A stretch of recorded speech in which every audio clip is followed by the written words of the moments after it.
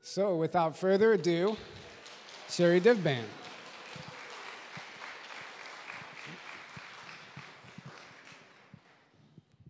All right, hello. Can you guys hear me okay? Okay. Hopefully this thing works. I'm gonna hold on to it. I try to be super cool and I got one of these to like click it, so see how that works. So I'm gonna try to say as much as possible today. It's really difficult to get everything out. I've been thinking about this for months because I want you guys to get the most information that I can bring forward today. So I'm gonna go through the start of my journey. I'm gonna share some very intimate details of my life that I haven't even shared. My husband doesn't know I'm sharing some of this stuff. And yeah, so it's gonna be a good ride. It's gonna be a couple of hours. So if you see your neighbor nodding off, just pinch them for me. Wake them up. All right, so let's get started. So I'm going to talk about New Earth children, but really this is relevant for everybody because children are our future, and what they have taught me is relevant for everybody in this room, no matter your age. If you have children, don't want to have children, only have pets, that it doesn't really matter. So let's start today with a little bit about me, so you guys can hear a little bit about my background. Oh, it worked! Yay! All right, so I was born in 1981 in Los Angeles, California, and the love of my life is my grandmother, Vivian, up there. She's in both pictures. My mother had me when she was 15 years old, so obviously I wasn't planned. And my father was 17 at the time, so they never stayed together. They became really good friends, and they're wonderful. They've been in my life this whole time. My mom more than my dad, but I lived in Hawthorne, California, in Torrance. I don't know if you guys know the Los Angeles area very well, but it was kind of a more poor region. And I want to tell you my journey a little bit because it's going to make sense as to why I do what I do today and everything that's led up to it. Hello. Tell them hi. All right. So I want to go through my traumas a little bit. So we're going to go on a little bit of an emotional roller coaster. I'm going to share some really dark stuff, and then we'll lighten it up, and I'll promise we'll end on a good note today. But my traumas are important to talk about because they really shaped the person that I thought I was, that I'm not today. And I've gone through a lot of healing, and I think it's a result of those traumas that made me the person that I am today, and I'm much stronger as a result of that. But it really explains in hindsight why I became such a dark person, because I went through a really dark period where I hated every human being on the planet, and I was going to fight anyone before they hurt me. I had a very closed-off heart, and there's a reason for it. So when I was, I'm trying to see how old I am in that picture. That was Christmas time. So I was about 3 years old, and my babysitter at the time, she was, I know you're not allowed to say this anymore, but she was mentally retarded. And I don't know how she was able to care for me, but she took me one day to McDonald's for dinner, and she never brought me back. And she was an interesting woman. She wasn't very friendly. She didn't speak a lot, but she had a boyfriend who now I know was her handler, and he was a much older gentleman. And they brought me to an apartment that was a cave. I mean, it was super dark. They didn't let any light come in, and I basically slept on the couch. And they had cartoons on the TV all the time. They didn't feed me anything. All I remember is rummaging through the woman's purse, and she had sticks of gum, and I would eat that, thinking, like, making it feel like food because it was sweet. I remember being terrified of both of the women and the man, but the man more so. Now, I've blocked out the memories of what happened to me on purpose, and I was just talking at the breakfast table with a group of people, and sometimes, you know, people ask, they say, I want to know what happened to me. I want to get my memories back. But sometimes you don't know what you're in for because you don't always want those memories back, and you really have to be ready for it. So there are certain things that I have placed on a specific shelf of my journey of healing where I'm not ignoring it, but it's going to be when the time is right, I'll open that up. But this is one of them I'm not ready for because I know that some dark stuff happened. But one day I got sick because I wasn't being fed, and we went to the grocery store. And I remember being in line, and I was really skinny and really, like, lanky and awkward looking. And so I probably looked sick most of the time anyways. But I remember being at the cashier, and the lady was checking out whatever this woman was buying for me to eat. And she looked at me, and I know we made this eye contact, and she looked at me, and it's interesting now I think about it, why didn't she ask the woman that was with me? But she looked at me, and she said, "Are you okay?" And something came over me, and I don't know what it was, but I started screaming, saying, "This isn't my mom, I want to go home." I lost it. I lost my shit. And all I remember is total chaos. Everybody, all these adults running around the room. Next thing you know, I was swept in some back room. And then my next memory is being in a sheriff's vehicle in the middle back seat, so I could see both of the men. And then I remember being reunited with my mom. I don't remember my dad at that point being there. I'm sure he was. But there was a lot of news reporters, flashes of because I was in the newspaper. And it's interesting because I don't remember ever being talked to after that, what happened to me. But it was quite traumatic, and I was scared for a very long time. And then walked in, my mother had a biker boyfriend at one point, and I thought he was super cool. His name was Bob. He wore a lot of leather. He had tassels, and he had a bike. And we used to shoot at in Redondo Beach, at the pier, at the bridge.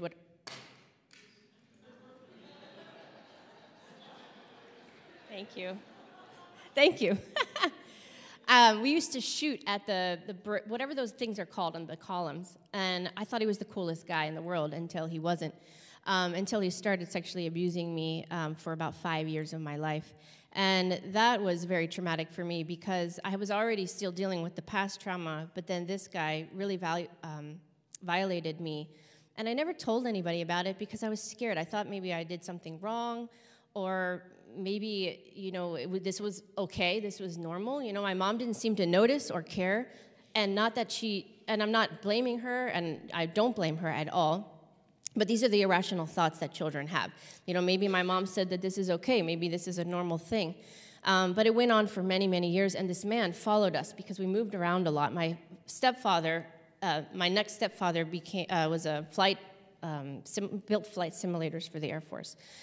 So we moved around a lot. So I went to Orlando for 3 years, lived in 3 different houses. I've been to like 12 different schools, and I was bullied quite a bit in every single school. And this man just followed us everywhere we went. And I'm like, why does this guy keep following me throughout my life? They became friends, and he was the weird guy that would live in our guest bedroom, And I would time it just right because our rooms were next to each other at one point, and I knew that if I ran fast enough out of my door to the kitchen, he couldn't catch me.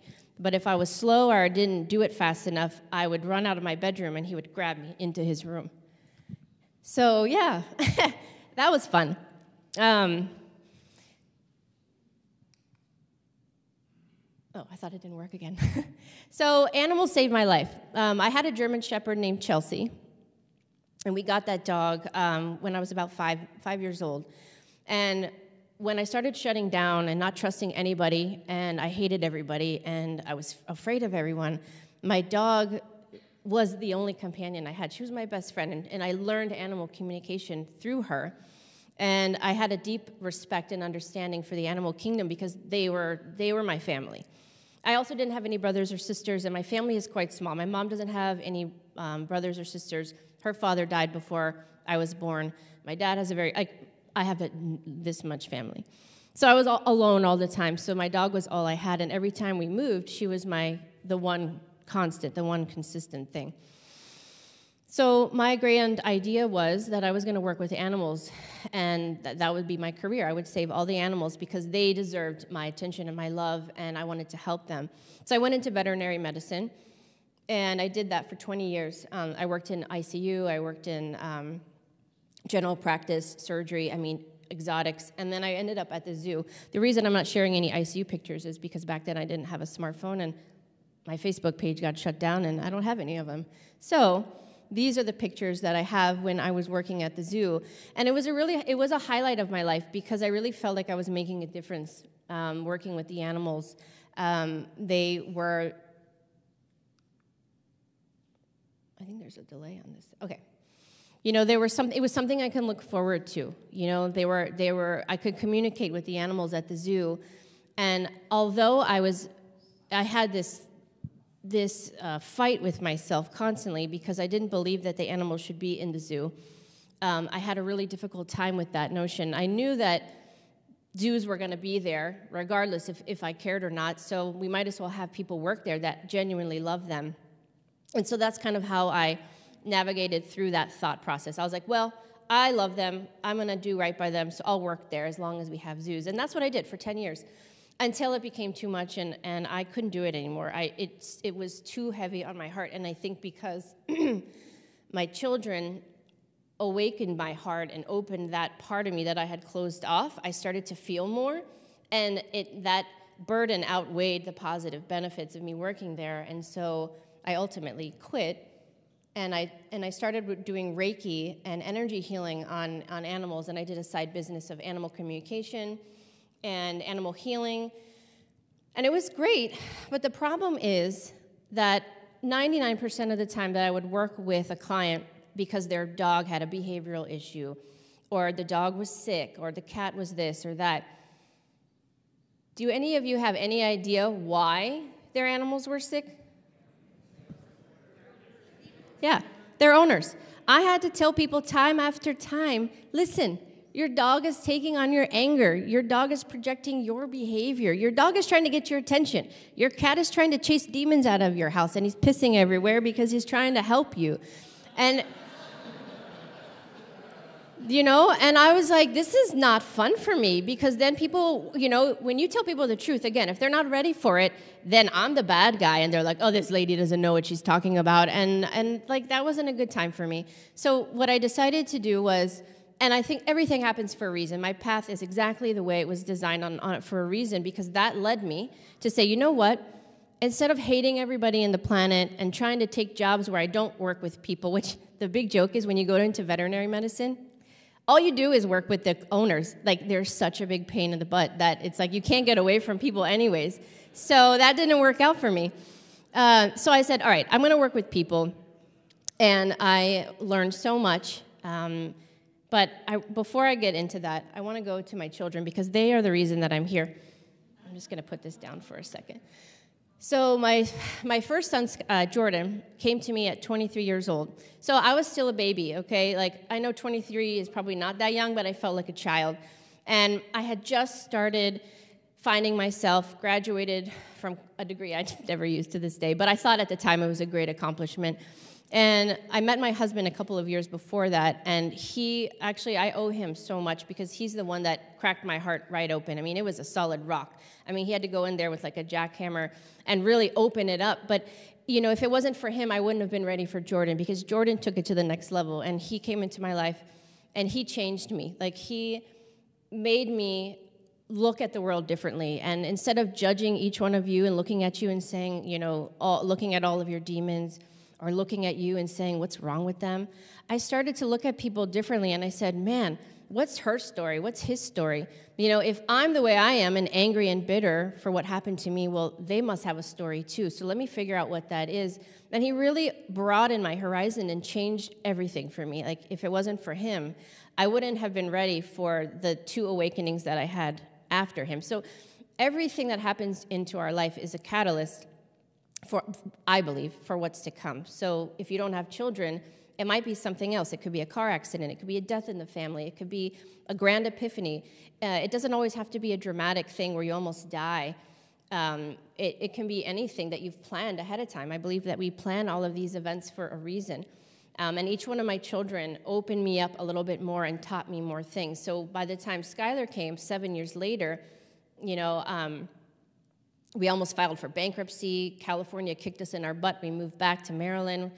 And it was a really rough period of time, but he was the constant. He kept us going, and he just gave us unconditional love. Skylar came in, and he taught me a whole other version of myself that I didn't know I had.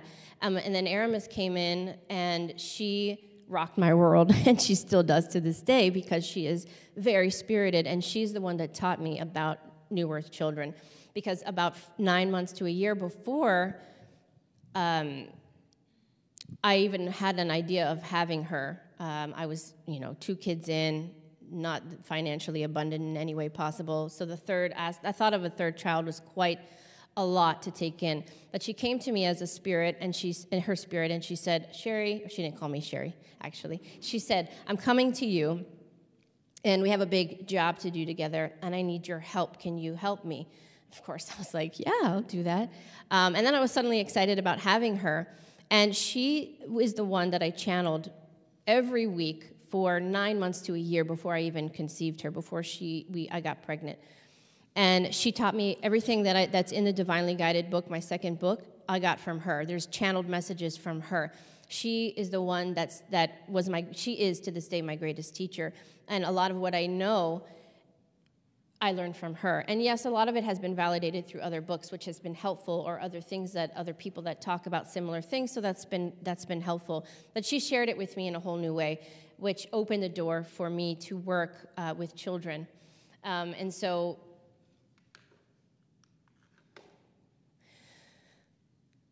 we're going to talk about starseeds and what she taught me. There's a lot of misconceptions about starseeds, and everybody wants to know if they're a starseed.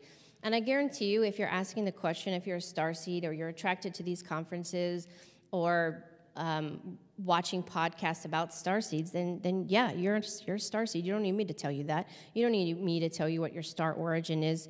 But what I discovered when I was working with my clients one-on-one and working with children, I had the ability to connect with their higher self and their angels, and I could see their star family, and I didn't really know about Arcturians and Andromedans and all of these these galaxies and star systems and planets. It was all new to me. So I felt really shy sharing it at first, because I was like, Pleiades, did I hear that somewhere? But I started to just surrender and trust the information that was coming through. And so I think Aramis passed the baton, because she prepared me to be able to communicate with children all over the world, and a lot of adults. A lot of the things that I know has come from the adults that I have had sessions with. And I honor each and every person, because I feel like I've had this beautiful, unique opportunity to peek through the window of all of these people's journeys, their past lives, and where they come from and what they're here to do. And it's given me such an abundance of information that I believe that's part of my purpose, is to share all of this with you guys. We're going to get into Aramis Learning Center towards the end, where I need to get there first. All right, so what are starseeds here to do? Starseeds, another misconception of starseeds is that they come from someplace else. First of all, nobody is from anywhere. We're all a fractal of light. We're all from source, God, creation, the frequency of all that is, Sophia, whatever you want to call it. There's so many different names for it, but no one is from Andromeda. No one is from Earth. However, what happens is that you, by choice or not, you will spend a majority of your time or incarnations in one particular place, and then you feel connected to that place, and that becomes kind of your home. So for me, home is in California in relation to this life, but I'm not from California. I just happen to be birthed in California. So it's kind of how we are connected and where our soul family is. So starseeds do come from inner Earth. They do come from this planet. They are the Sasquatch. They are the Agarthans. They are the Telosians. They are the animal, the consciousness of animal beings, spirits, fairies, gnomes. Their starseeds are being reincarnated from previous lifetimes or previous or other multidimensional existences to help us move forward, to be more open-minded, to help us break free of this 3D matrix that we have been suppressed in.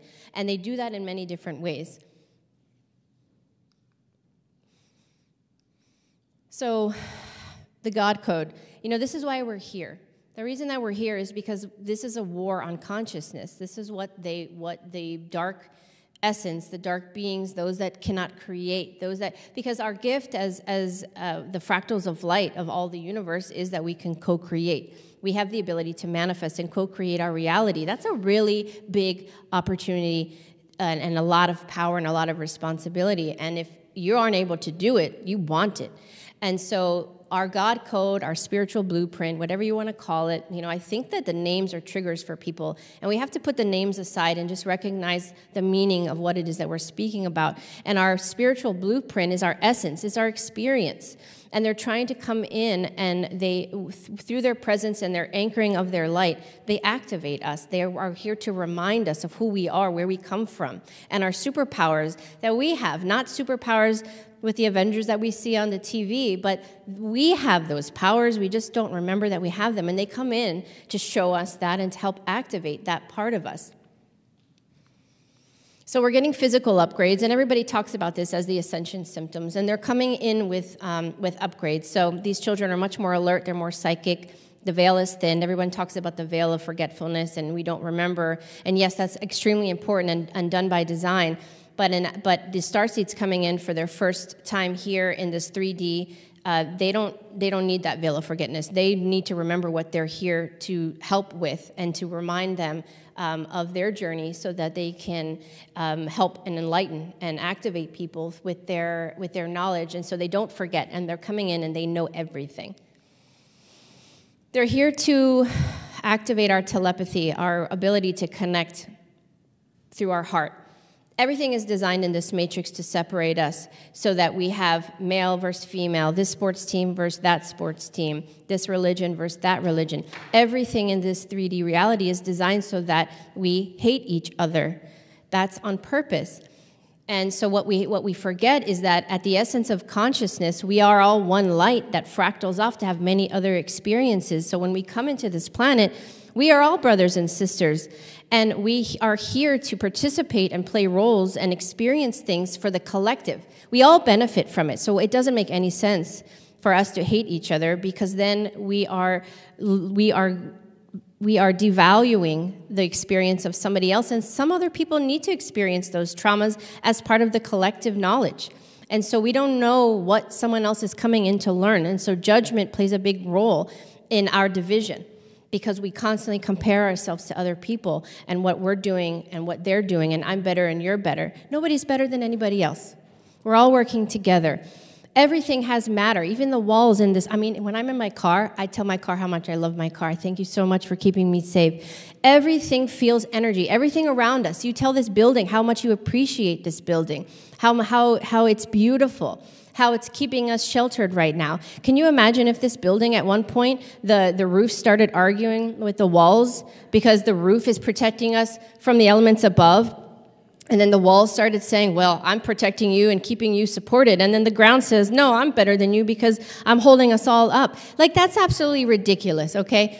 That is what it looks like to other beings out there that see us fighting. They don't realize that we all signed up to be together. That's why people have this unconscious recognition of, I know this, bro. I just had this earlier in the hallway. I'm like, I don't know how I know you, but I know you. Because we all know each other. We're here together for a reason, and we're remembering. We're starting to remember those things that has been suppressed. And I'm going to go into all of the 3D interference in a minute, so that's where things are going to get juicy. But I want to talk about why the children are here and the Starseeds, because they're here to encourage us to connect through our heart center, through energetic connection.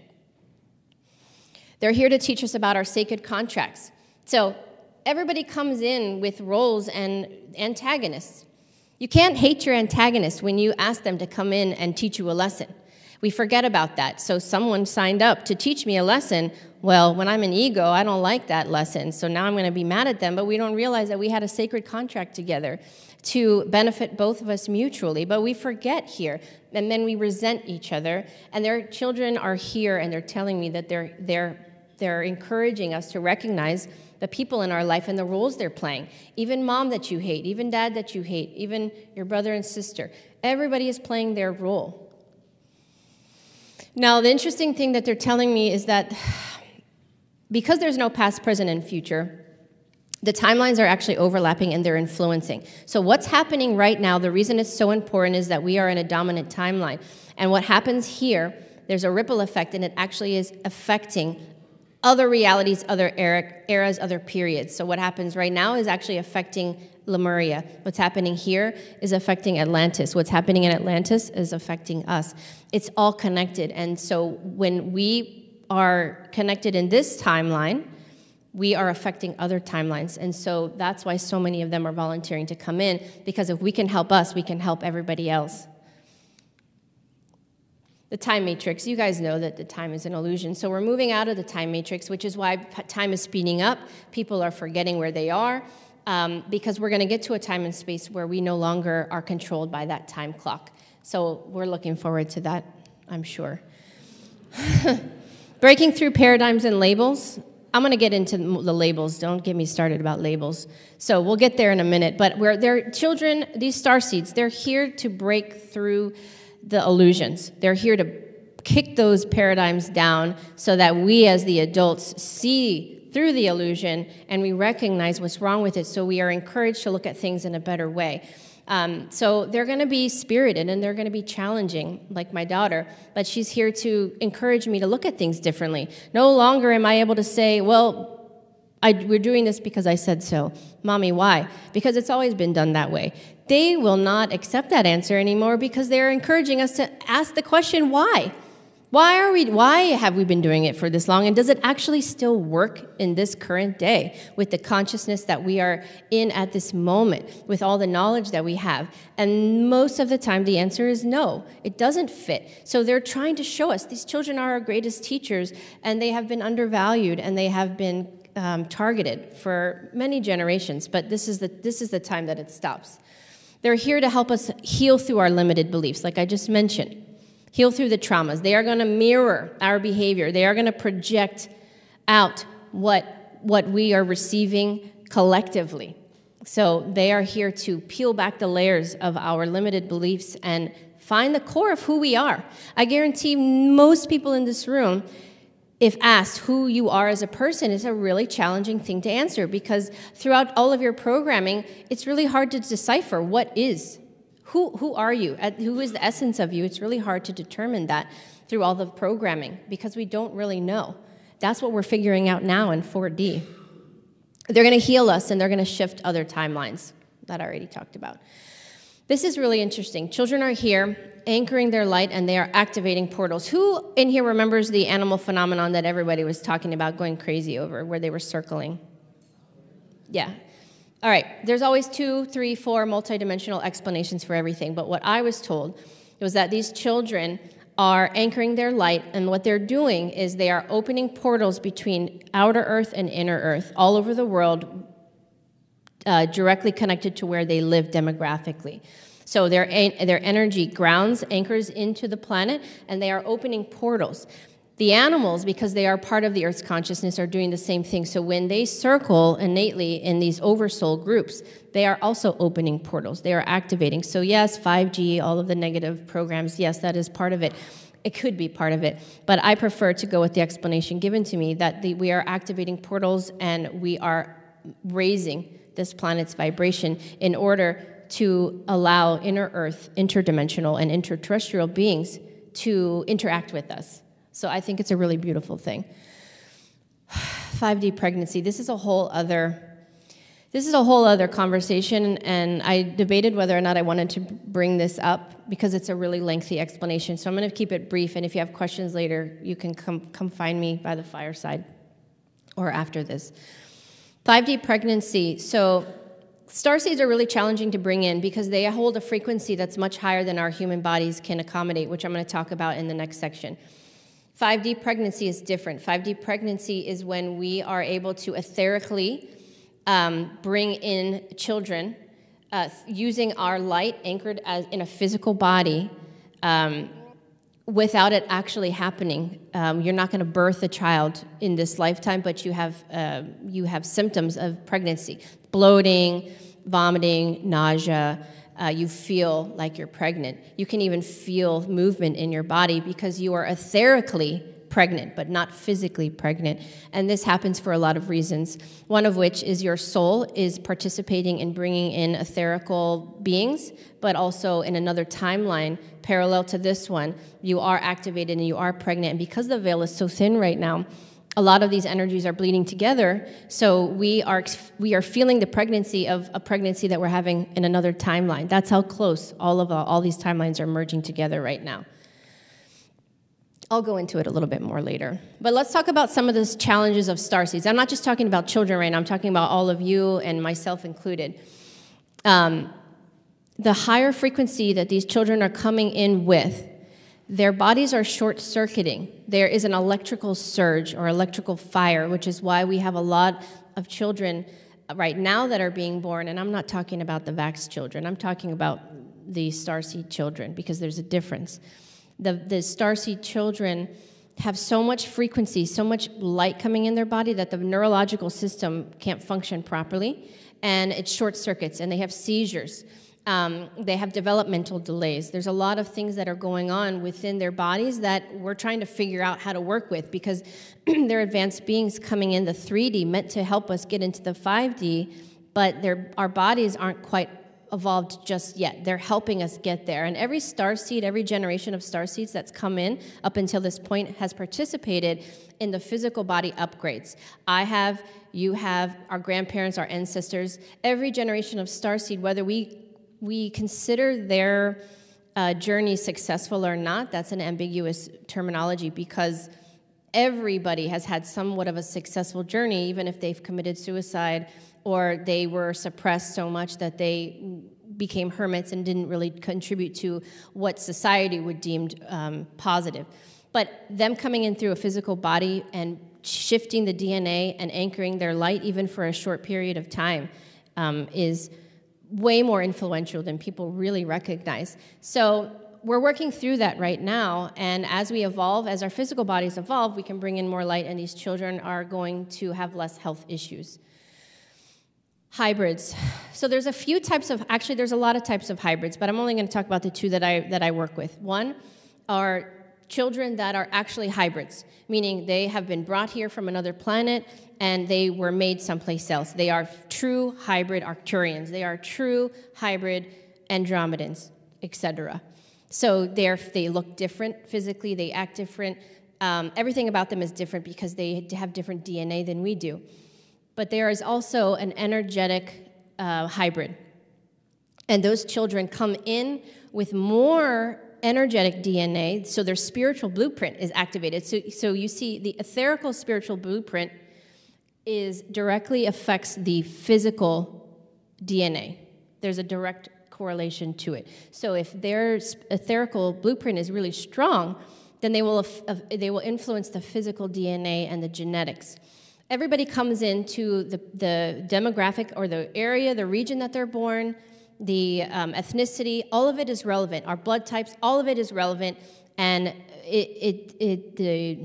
I call them the dark players in my book, so I'm going to keep saying that. The dark players know that, so they target specific areas and regions of the world because they know what special characteristics that they have. And these starseeds know exactly as well, so they come through and they bring themselves into specific bodies, but they look different. So we have Marfan syndrome. We have Williams disease, which is called the happy disease. Who says a disease of being happy is a disorder? Like, that's such an oxymoron. Like, these children are so happy, they had to come up with a disease for it. Wolf-Hirschhorn disease. Most, if not all, of these diseases that they have is some sort of neurological disorder, because they have such a high frequency, but they look different. So those people with Marfan syndrome, they have really long limbs, long fingers. Their skull is a little bit different. They have protruding eyes. You know, many of them are Arcturian.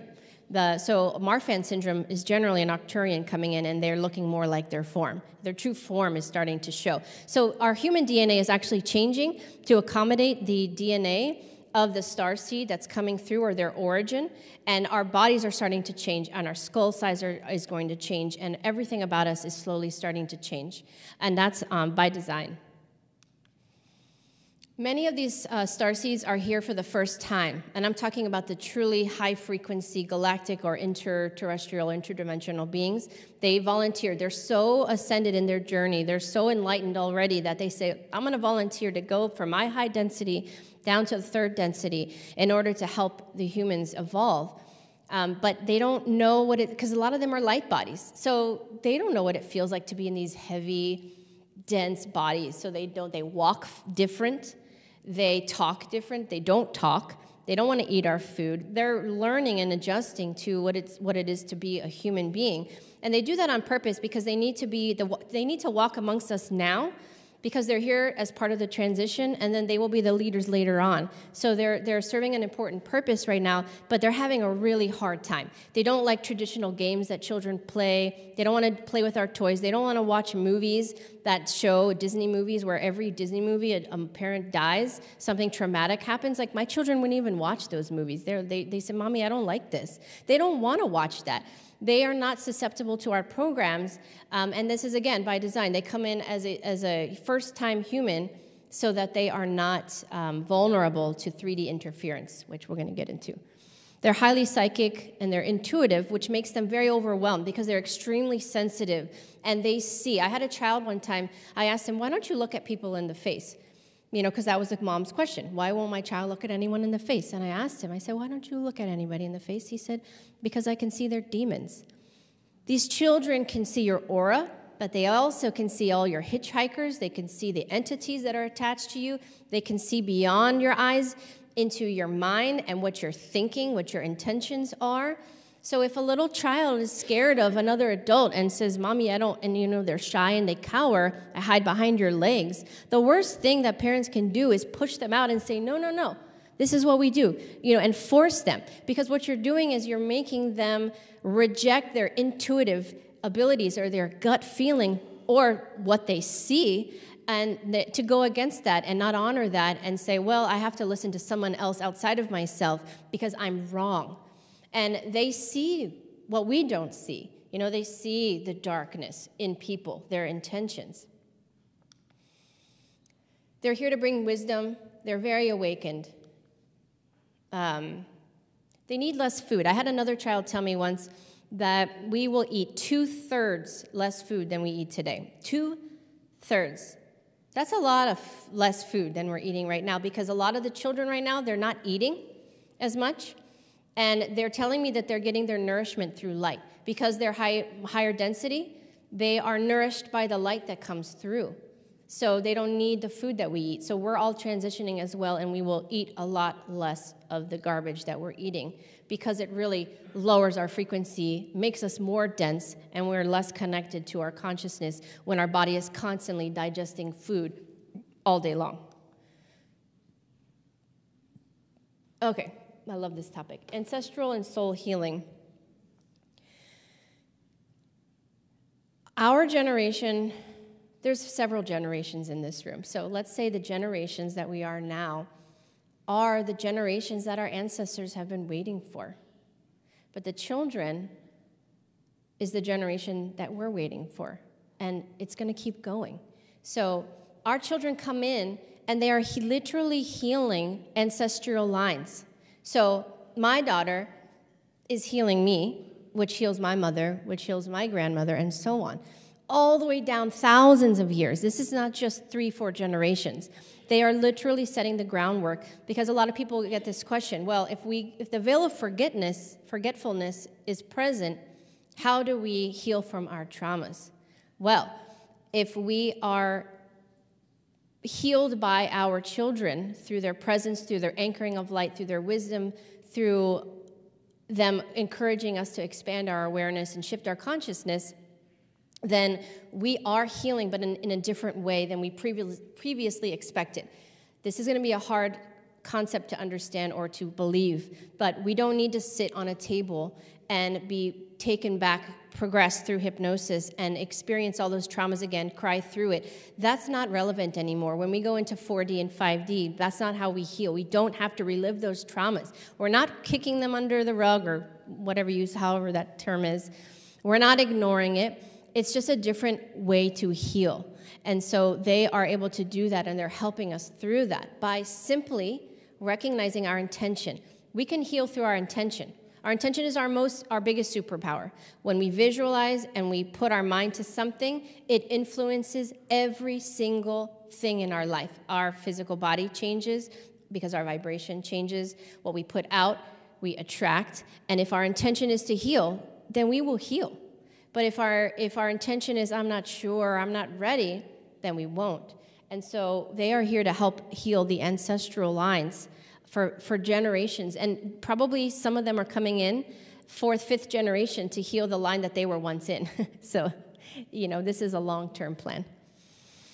Okay, there are different types of children. I'm going to go into really fast. And so indigos are mostly people in this room, 30s to 70s, 80s, There's a lot of indigos. Indigos have even passed on. Indigos are the first line of this ascension period. Now remember, starseeds have been coming in for thousands of years, but this is the first group that came in present day in this timeline to help open up our hearts and expand the frequency and anchor in light to the planet. Generally, indigos are bringing in the newer Earth children. So the indigos, we think differently, we act differently, we don't succumb to pressure as much, we're not handled and controlled. I'm certainly not. We question things. We don't just take things at face value. We're the lions. The lions are in this room. We are the indigos. Doesn't mean that we are strong and invincible. We are strong, but doesn't mean we're invincible. Like we have feelings and we're quite sensitive, but we are triumphant. We are liberated and we are moving this train forward.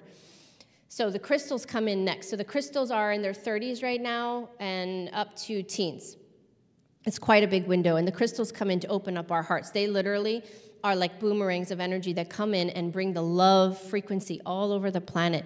And they encourage us to love again. That's what my son Jordan, that's what he did for me. He's a crystal child. They are the most even-keeled person you'll ever meet. They love everybody. They love animals. They love the planet. They're empathetic. They're sensitive. They're kind. They're compassionate. They don't like conflict. They are peacekeepers. They remain neutral in the most difficult situation. We could have a tornado, and my son Jordan would stand there, and he's just like this all the time. It's the most amazing thing. I don't know how he does it. They don't react. And we need that energy because that has helped many people heal through their traumas. Because now I look at him and I try to learn from his behavior. So in difficult situations, instead of reacting through my fight or flight response, I look at him and I say, okay, I'm going to try to embody strength and I'm going to ground myself. And it works, and so I'm learning from him. So crystal children are an incredible part of the starseed ancestry. Star children are the ones that are often labeled with Asperger's. A lot of times, again, we'll get into labels, but they are very introverted, analytical, calculated. They don't like change. Things need to be very consistent. They're often looking into the stars. They like to build things, take things apart, understand everything. They have a different social dynamic. Crystals, like everybody, stars are more introverted and like they just have to find their person. Otherwise, they're turned off by personalities that are a little bit too charismatic. And they are very left brain. So they have trouble with right brain activities. They're not that creative. They are, but not as creative as the crystals. Then we have the rainbow children that are still coming in and stars are still being born up into the early 20s. And then we have the rainbows that have been coming in for the past 10, 15 years.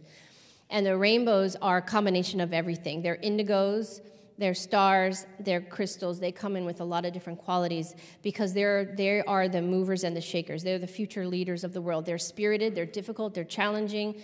They will question everything they do. They'll tell you you're lying because they know it. They're not afraid to tell you that they're wrong. They are the troublemakers in school because they're trying to tell their teacher that what they're saying is wrong and ridiculous, and they don't want to be there. They'll tell their parents, I don't want to go to school. And we have a lot of those right now, and they're beautiful, but they're just really challenging to help them navigate through because what they lack is they lack humbleness. Is that a word? They're not as humble because not because they have ego, but because they're so driven that they forget what other people feel. So you have to remind them that people might be hurt by the way you said that, so maybe we look at a different way to say that. But they're so focused that they bulldoze through a crowd, not worrying about who they're knocking down, not because they want to hurt somebody or they don't care, but because they have a job to do and they're not going to let anybody stop them. Divine are just Okay, I didn't put this together till recently. Divine children came in through the pandemic. Okay, so they came in during the darkest period as the anchors to anchor in the light to help awaken humanity in such a profound way that they can heal you just by being in your presence. They're highly psychic. They are off-worldly and interdimensional. They are exquisite. The things that come out of their mouth, all you have to do is just be in their presence and just stare and just look at them, and you get downloads. They are activating people all over the planet, left and right. So they came in around 2019 to 2023. They're still coming in this year. Actually, sorry, that was expanded to 2025. I talked about that on a podcast. All right, this is my favorite topic, not because it's good, but because it's important. I feel like my computer's on the wall. Okay, there you go. All right, 3D interference. This is what my third book is just about finished, and I talk about 3D interference. Everybody needs to know what has been done to our reality to suppress us, to program us, to manipulate us, to control us. It's everywhere, and it's not some of the things you wouldn't even think about or know about. And I learned all of this from children. So how do we navigate through these negative programs? Womb toxicity and birth trauma. The dark players, by the way, are the cabal, you know, all of the terms, the Illuminati. I call them the dark players because I have to be careful the words I use in books and certain things. So when I refer to the dark players, that's just the negative influence, the 1% of the controllers on the planet that are the pyramid is way off this planet. People don't even realize they don't have a name. We don't see them. But then they trickle down their power to society, and they control every aspect of our reality and put laws in place, etc. So it starts with womb toxicity and birth trauma. The womb, and when someone gives birth, they go through a birth portal. That's really important. I can do a whole podcast on childbirth. It's a sacred opportunity for the soul to come through a birth portal that activates them and grounds them to this planet. And they do everything in this reality to provide a traumatic birth experience for both the mom and the child. And this is done on purpose because there's a reason why the United States, as a first world country, has one of the highest rate of C-sections, cesareans, in the world. We have the best technology, the best doctors, more money than we need. Why is that? Because they know that if they can disrupt the birth process and not allow a child to go through the birth portal, then they can disrupt them from the very moment that they're born. They can alter their vibration, and they can, what's the word? The word just left me. They can traumatize them and trick them so that they can get etherical viruses, which we'll talk about next. So they traumatize the mom throughout the pregnancy, and then they ensure that the child has the most traumatic birth. When the baby doesn't go out the birth path or the birth portal, they immediately cut the umbilical cord. And we're not supposed to do that. We're supposed to wait several minutes. Some cultures keep it on until it falls off, because that blood supply is another activative portal. It's an energy center that keeps mom and baby connected longer, and they purposely cut that cord so that they lose that blood supply, again, as a second level of trauma for the child. And everything after that will contribute to the child losing its sense of self and its light, dimming their light from the moment that they're born. And this is done on purpose. Because etherical viruses, who here has heard of etherical viruses with babies? Okay, a couple people. When a baby comes in and gets very ill within the first 6 weeks of life to 6 months, they have an etherical virus. So what that means is that they come into this earth in a traumatic way, or their birth in a traumatic way, and a virus is attached to them in the etherical space. So it's not their physical body that gets the virus, it's the etherical body that gets some sort of an implant and some sort of negative energy. And what happens is it sticks there. When the baby goes home, then it seeps through and it affects the physical energy of the body, and it manifests in a physical way, and then they get RSV, or they get some sort of whatever they get. My daughter at 5 weeks old had RSV, was hospitalized for 5 days. It was the most traumatic week of my entire life. And she had an etheric virus because she was attacked from the moment she came in, because they didn't want, now I know what she's here to do, and they didn't want that, and they've been trying to stop me ever since. And they tried to take her out. They do that. They know the starseeds that come in because they come in like comets of light. And that's how I see them. And that's why the Aramis Collective logo has comets coming in, because their light starseeds come in as comets of light, and the dark players know exactly who they are, where they come from, what they're here to do, and they will do everything they can to block them from succeeding in their journey. So etherical viruses are one of those things that they can do. They can do etherical implants. That's more extraterrestrial technology, where they put an implant that keeps their vibration low throughout their whole life, and they can keep track. They put trackers on them so that the Greys or whomever they're being followed by can track them their whole life, and they know exactly where they are, what they're doing. EMF interference and music. This one, you guys know, you're a smart crowd. The music is designed at 440 hertz and other non-beneficial frequencies that disconnect our frequency resonance. And it's designed to disconnect us from our consciousness, to cause dis-ease, to disrupt the flow of energy through our body, and it's designed on purpose. So rap, alternative rock, heavy metal, a lot of that was introduced in our society on purpose so that it would disrupt the energy body of people, children more specifically, so that they would be more susceptible to programs.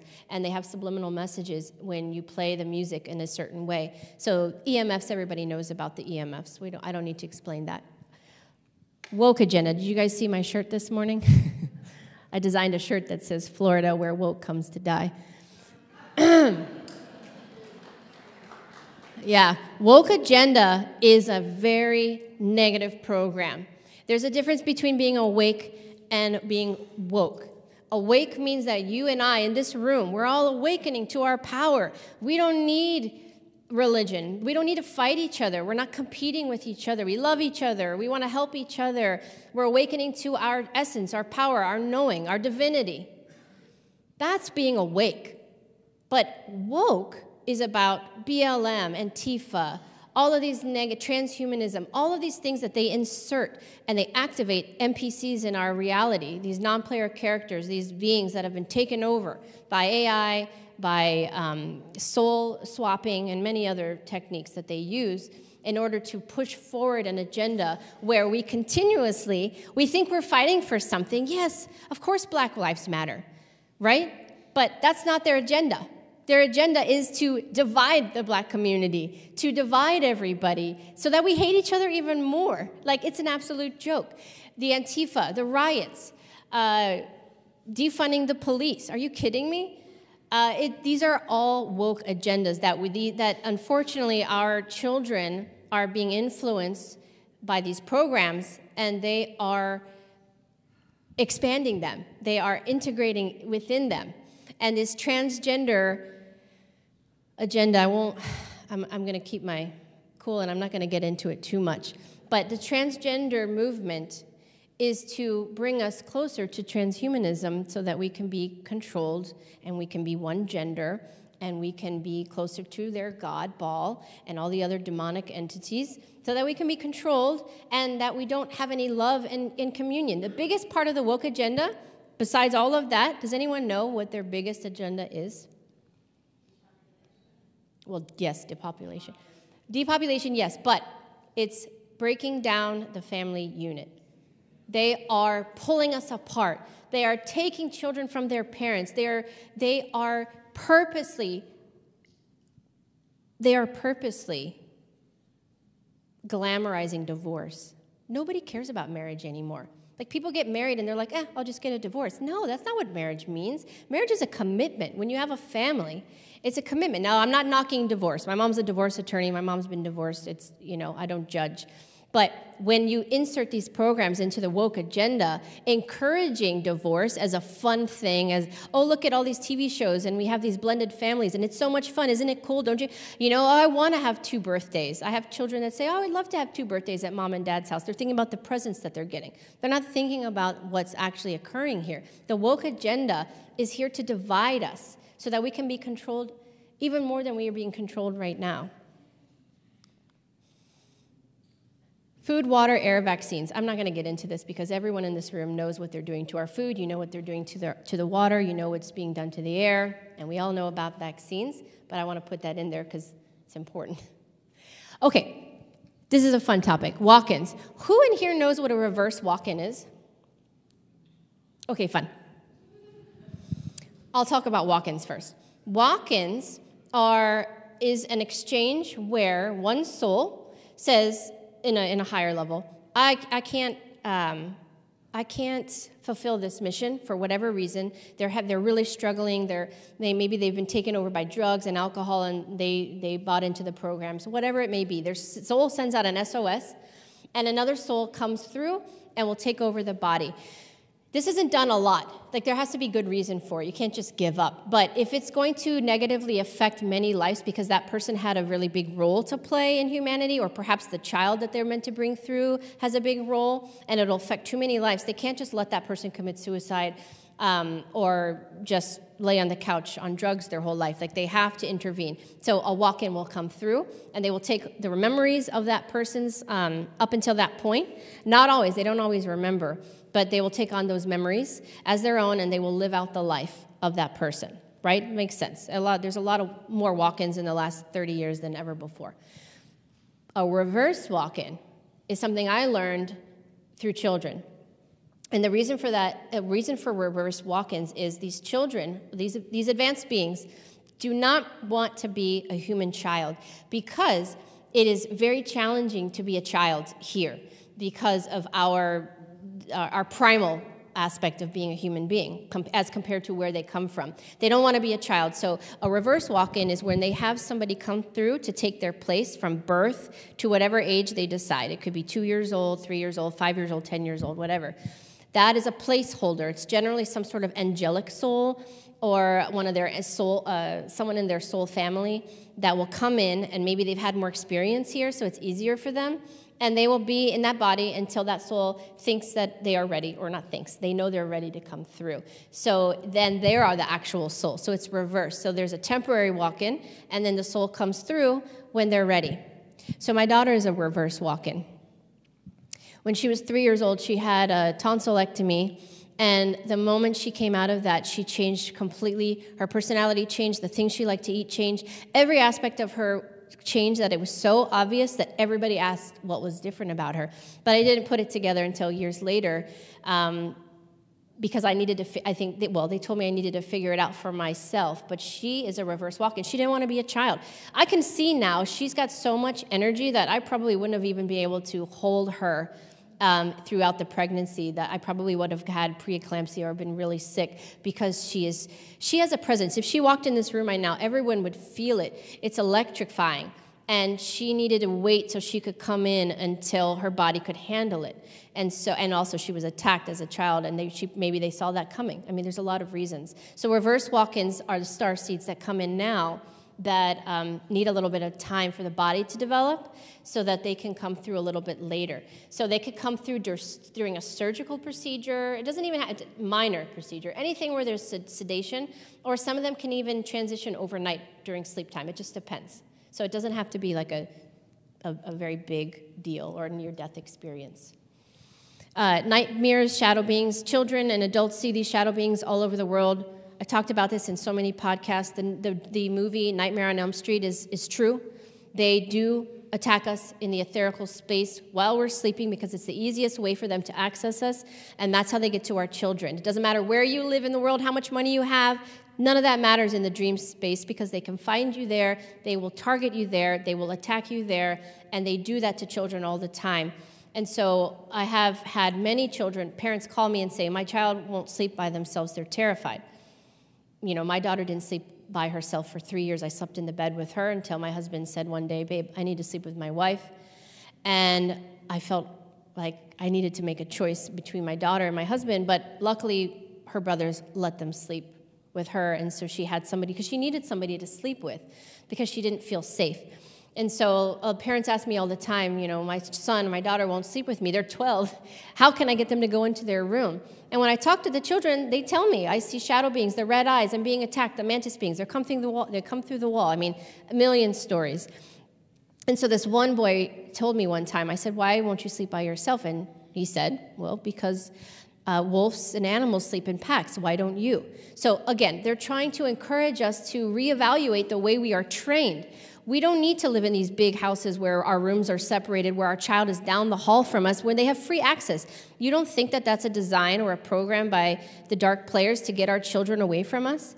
And I'm not saying everybody has to have their child sleep in the bed with them. I'm just explaining why this was put into our environment to encourage us to separate ourselves. And this child was saying, animals sleep in packs. Why don't you? Telling us, you know, this is how we protect ourselves. And so, again, they're encouraging us to think about things a little bit differently. All right, I'm going to share some personal stuff. Black box technology. Anybody heard of that?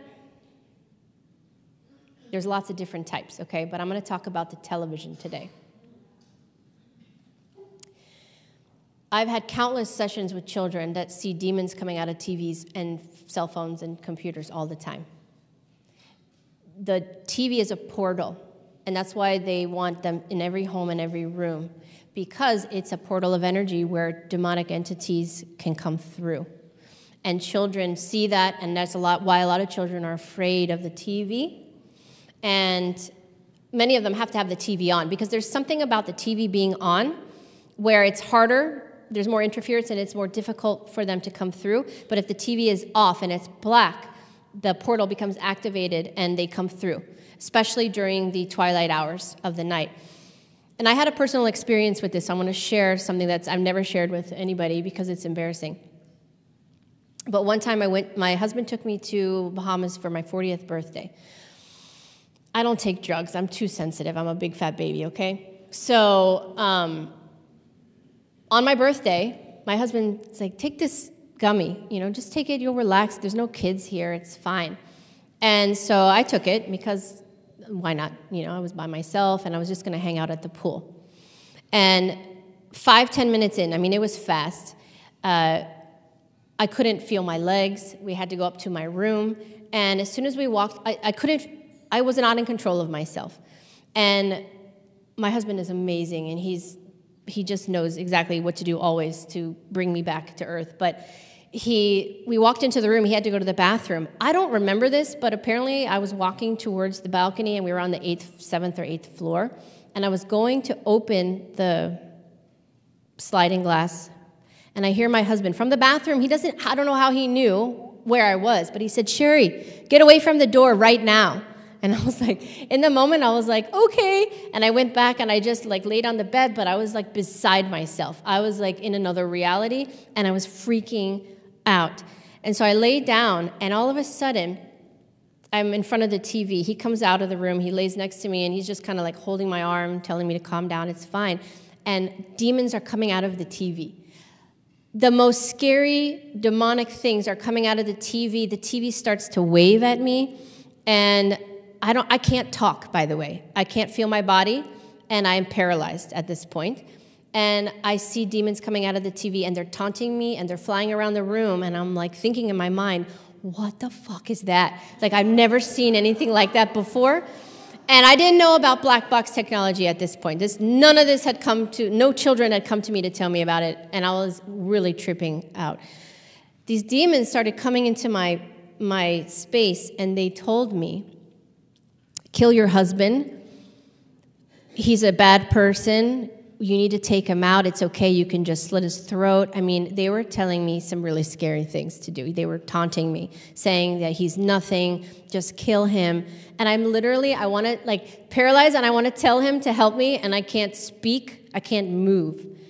That was my first introduction to black box technology, and it exists, and they come through the portals of the TV, and I learned a lot about it after that experience, and perhaps I needed to go through that experience. But in my defense, after we found out that the gummies he gave me were for cancer patients, and the purpose of them is to numb your whole body so you can't move and you sleep for I slept for like 18 hours. My birthday was My poor husband laid on the bed next to me, and I didn't get up for like forever. Poor guy, but that's what he gets. He should have looked at the label before he gave me this high-potency cancer medication. Okay, but it was an experience that taught me something valuable, because now I know what goes on in the TVs and the screens and the technology, and all you have to do is use your intention until you don't consent. You do not consent to them coming through. Mirrors are the same thing, but mirrors work in a different way. Mirrors work in the way that how the fear matrix works. They target us in many ways. One, to shame us, and one, to stroke our ego. So there's a reason why mirrors are all over the place and in gyms, because if a person is looking in a mirror and they say, damn, I look good, and they're working out and like looking at their muscles, that ego is activating the mirror portal, and beings can come through and they can attach to you. There's a reason why when I was a child I was terrified of mirrors. I didn't know why, but now I understand why. I guess I knew that on some level, and I've never been I don't like mirrors. I'm weird around mirrors. The other thing that they do is if you're shameful. So everything is designed that gorgeous women are all over the internet, and models and celebrities, because it's something that most people can't live up to those expectations. So when we look in the mirror and we feel shame, and this is the men too, but a lot of women experience this. We're not looking and feeling good about ourselves. We're looking at the mirror, looking at how big we are, or I want to look like this or that, and we have shame. So when we are shaming ourselves, looking in the mirror, we open the portal.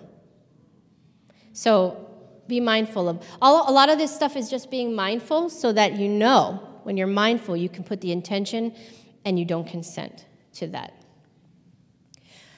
We all know about television and MK Ultra, so I really won't talk about that, but we're being programmed through the TV, and the children, the important thing about this is the children know on some level, and they are not participating. They won't watch a lot of this stuff. But you can see that there has been an increase in sexuality and sex and violence. Even for there are shows on Netflix that are targeted for tweens, and my daughter, that the woman was showing her daughter how to give a blowjob. Unacceptable. I'm sorry. I'm not a prude person, but that's where I draw the line. It is happening on a lot of different shows where they are explicitly talking about sex and sexuality. They're sexualizing our children. It's disgusting. And that's part of the dark players' agenda, is not only to program us, but to desensitize us to sex, drugs, alcohol, all of those things. ET interference. I was told it was called ET interference, but I know a lot of you guys call it black box technology.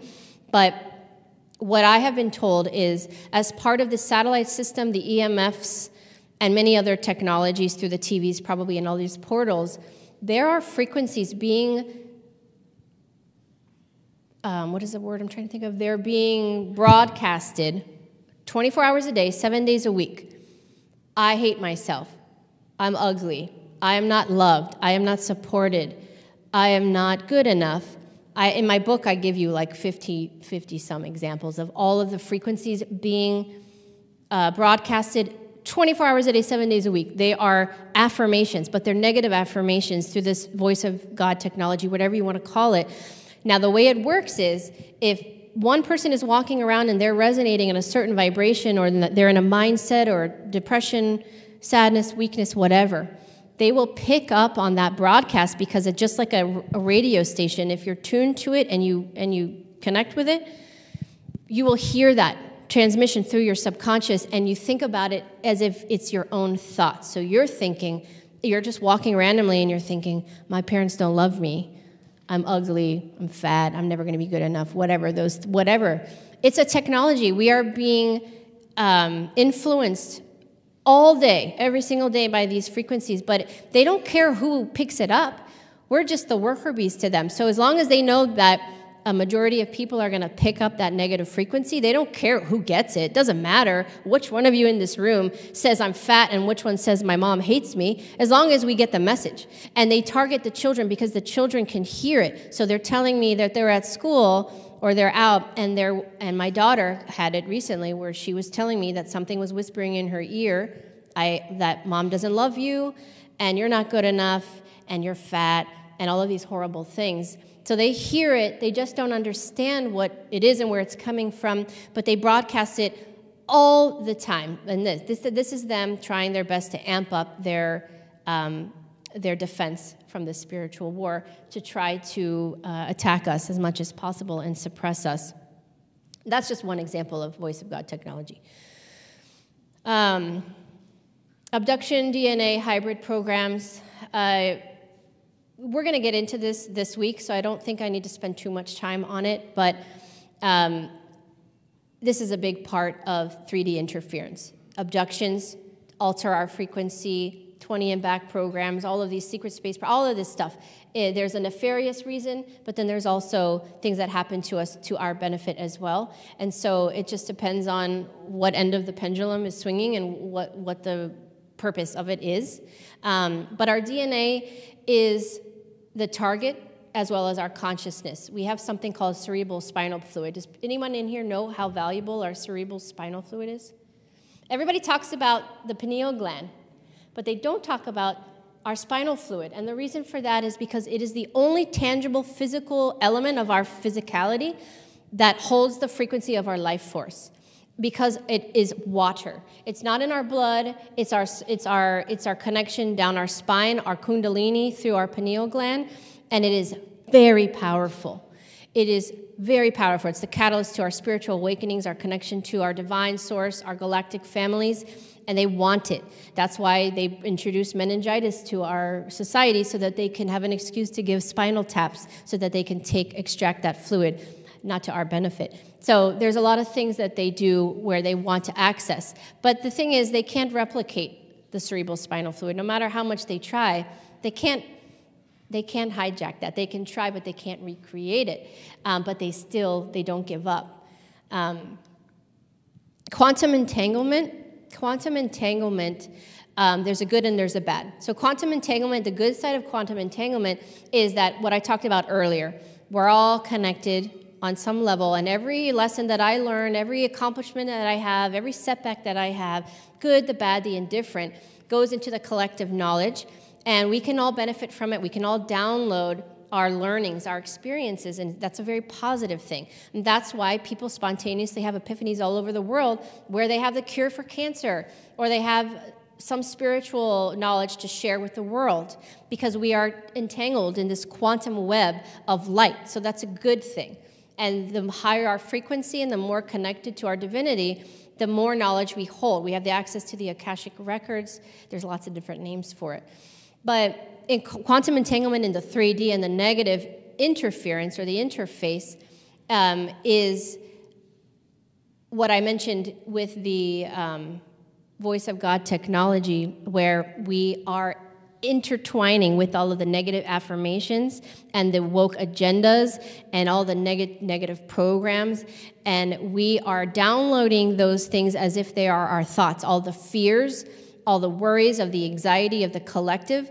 I would encourage each one of you to stand up at one point and ask yourself if the anxiety I feel in this moment is mine. And a majority of you are going to get a no if you really focus on the answer that comes from your heart, not your mind. Because a lot of us are holding resentment, anxiety, fear from the collective through quantum entanglement. And so quantum entanglement links to our genetic line too. So there's triggers, there's cellular memories, there's cellular traumas that link to our activation. So it lives inside of us.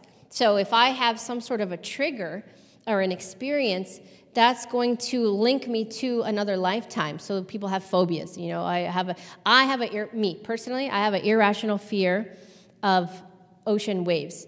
Like, it's pretty bad, and my children think it's hilarious, but I won't get in the ocean if there's waves. And I know that I had a lifetime in Lemuria where I was a midwife, which is why I have so much information about birth and birth trauma, and why I did hypnobirthing, why I did hypnotherapy and all of that. But I drowned in that life, and so I am fearful of the ocean. And it's coming through at various times through activated triggers. It could be when I'm at the ocean and I look at a wave, or it could be completely separate of that because someone else somewhere is having an experience of drowning and I connect to it. And they could be on the other side of the world. So quantum entanglement has no time and space because the quantum has no time and space. Epigenetics kind of goes along with this, is our clearing our cellular trauma so we can recreate the essence of our spiritual blueprint, where we can change our physicality into more light beings. Our bodies are upgrading, so we're becoming more light. We're becoming more powerful. And so the cellular trauma is, what's the word? By the way, your memory really goes through this ascension period, and I can never remember the words, or I walk into the kitchen and I say, what the heck did I walk in here for? And all the time. We can heal those cellular traumas, and so it's really uncomfortable, and we were talking about this in the last few days. You know, this healing phase of the activating, it's bringing everything to the surface, and it's not fun, and it's certainly not a good time for most, but it's really an important part of our evolution. It's part of our activation, and we need to embrace it by surrendering and just letting go, because it's a good thing. We are bringing up all of that like steam. You know, the pot is boiling and the steam is going away, and we're healing from it. So the gene memory is starting to change. We can change the gene memory by activating our spiritual blueprint. Sex magic. Who knows about sex magic and why they use children for sexual activity? So sex magic is a very powerful portal created through light beings when there is a sexual connection of love. So when somebody makes love with somebody else and there is love between the two, you can activate your kundalini, you can open portals. It's very powerful energy, and then many people would do something with that energy. They will create, they will do something with that energy that they've just harvested. So the dark players will use sex magic. So that's why everybody's running around sleeping with everybody on this planet, because they benefit from those sexual interactions that mean nothing. Maybe in the moment it means something, but in the grand scheme of things, for people who aren't in a relationship, they are creating this sex magic portals that we don't even realize are there, and they're using them to their benefit. So that's why they sexualize everything. I'm not even going to get into the dark part of the children, but that's a big reason why they do that, is because these sexual acts create portals of energy, and they're one of the most powerful things that we can do, but they utilize that power for dark purposes. And so sex magic is a very big part of the 3D programmings, and that's why sex is everywhere. Porn opens portals. I don't need to tell people in this group. When you watch porn, you are activating that portal through that TV, that phone, and you are inviting a lot of dark energy into your space. Okay. I don't even know what time it is. Okay, I'm good. Okay, labels. We got to stop using labels. This is one of my biggest pet peeves, and one of my biggest things that I'm advocating for change is we have to stop labeling our children, because if we don't fit into this beautiful design box of society and societal norms as the little cute sheep that follow the sheep in front of us, and we do everything that we're told, then they have to put us in another box of the bad, the bad people, the bad kids, and this is wrong. When I started working with children, I would get a lot of labeled ADHD, autistic, Asperger's, dyslexic. I would get a lot of them. And I didn't search for answers for these topics. It wasn't something that I was that interested in at the time. But for some reason, I was attracting that, and I think it was because I was meant to be a catalyst of information to share with the world through what I learned through my sessions with children. And there's an spiritual and energetic explanation for every single one of the labels that they use. So, for instance, ADHD. These children are highly active. They are multidimensional. All you have to say, instead of using ADHD, just write multidimensional, because that explains every single symptom they have. They can't sit still. Their brain is working 1,000,000 miles a minute because they're multidimensional beings. They're thinking about 1,000,000 different things. They're in 1,000,000 different places at the same time, which many of them are. They're tapping into parallel realities. Like, it's torture to have them sit still in a classroom, in a prison-style classroom with fluorescent lighting, with a teacher talking monotonously for hours at a time. Like, no wonder these children can't focus on what they're saying. They're bored out of their mind. They can't sit still. They need to move around. Like, our bodies aren't actually designed to sit in chairs all day long. We sleep in a bed, we get in a car, we drive to work, we sit in a chair, we sit and go back on the couch, and then we go back to, like, we're meant to move around a lot more than we are, but they sedate us. So a lot of us are more acclimated to the sedation through the food that we're eating, the food and the programming, the TV, and all the things that they do to keep us sitting. But the children, they're like, I don't want to sit still. I want to be outside. They want to move. They want to do something. And so ADHD is a result of their high energy, their high frequency, but they're labeled as they have behavioral issues because they don't understand why no one else understands why they can't sit still. They're looking at us like, what's wrong with you guys? But then the society is looking at them like there's something wrong with them, and then they're medicated. So yeah, they're going to sit still, but then they disconnect from who they are, and they become a shell of themselves, and they lose their multidimensionality. And it's a disgrace what they do to these children.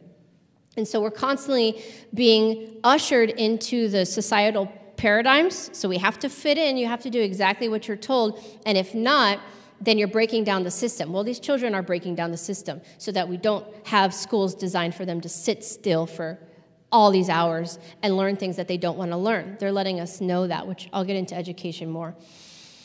Autism is a spectrum, as we know, and Asperger's is a spectrum, is a category within that spectrum. But really, those, just to take the names out, highly intelligent starseed children, especially the star category, are highly intelligent and very focused. They don't want to play with things that other kids are playing with. They don't like toys. They don't want to play with other kids. They don't understand, like, why these kids are doing, playing with dirt and running around and doing things that we would say is normal, but to them it's like, that's ridiculous. Like, what are they doing? I don't understand what they're doing. And then they come and they want to hang out with the adults because the adults are talking about something maybe that they think is interesting. And so but they're looked at as, there's something wrong with them. They're acting weird. Oh, that's a weird kid. They don't talk much. Because they are calculated. They're very focused and they're listening, they're observing. Maybe they don't want to speak. They don't want to speak our language. We're going to get to word curses in a minute, but they're not going to participate in a lot of what they call rituals. We don't realize how many rituals that we're participating and consenting to on a daily basis that they're like, I'm not doing that. I'm not going to do that. I don't want to be a part of that. And so they are the innovators. They are the architects of the new world. They're coming in and they're going to show us, they're the way showers. They're going to show us a new way to do things. So they're very focused and very driven, and they're highly intelligent. But they are ostracized for their high psychic abilities because they don't fit in, because their personality is a little bit different than everyone else. They don't want to look in your eyes because they don't want to see everybody's garbage. I don't want to, imagine how overwhelming it would be if I clicked my fingers and everybody suddenly can look at everyone in the room, see all their demons, all their traumas, their lies, their manipulation, their intention, the good, the bad, everything. How overwhelming would that be for you guys? Like, I don't want that. But these children aren't asking for it either, but that's what they have it. And so they are very put off by and overwhelmed by a lot of the things that they see and hear because they don't understand it. It's like, whoa, way too much. Because no matter how evolved you are, when you come in through the portal of a human being and you're in a body, you still function through the consciousness of the age that you're in, regardless of how ascended you are.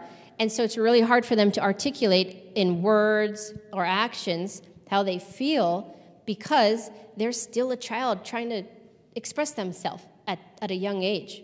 And so it's very challenging. That's why we have reverse walk-ins, because they don't want to deal with that. They don't want to deal with that.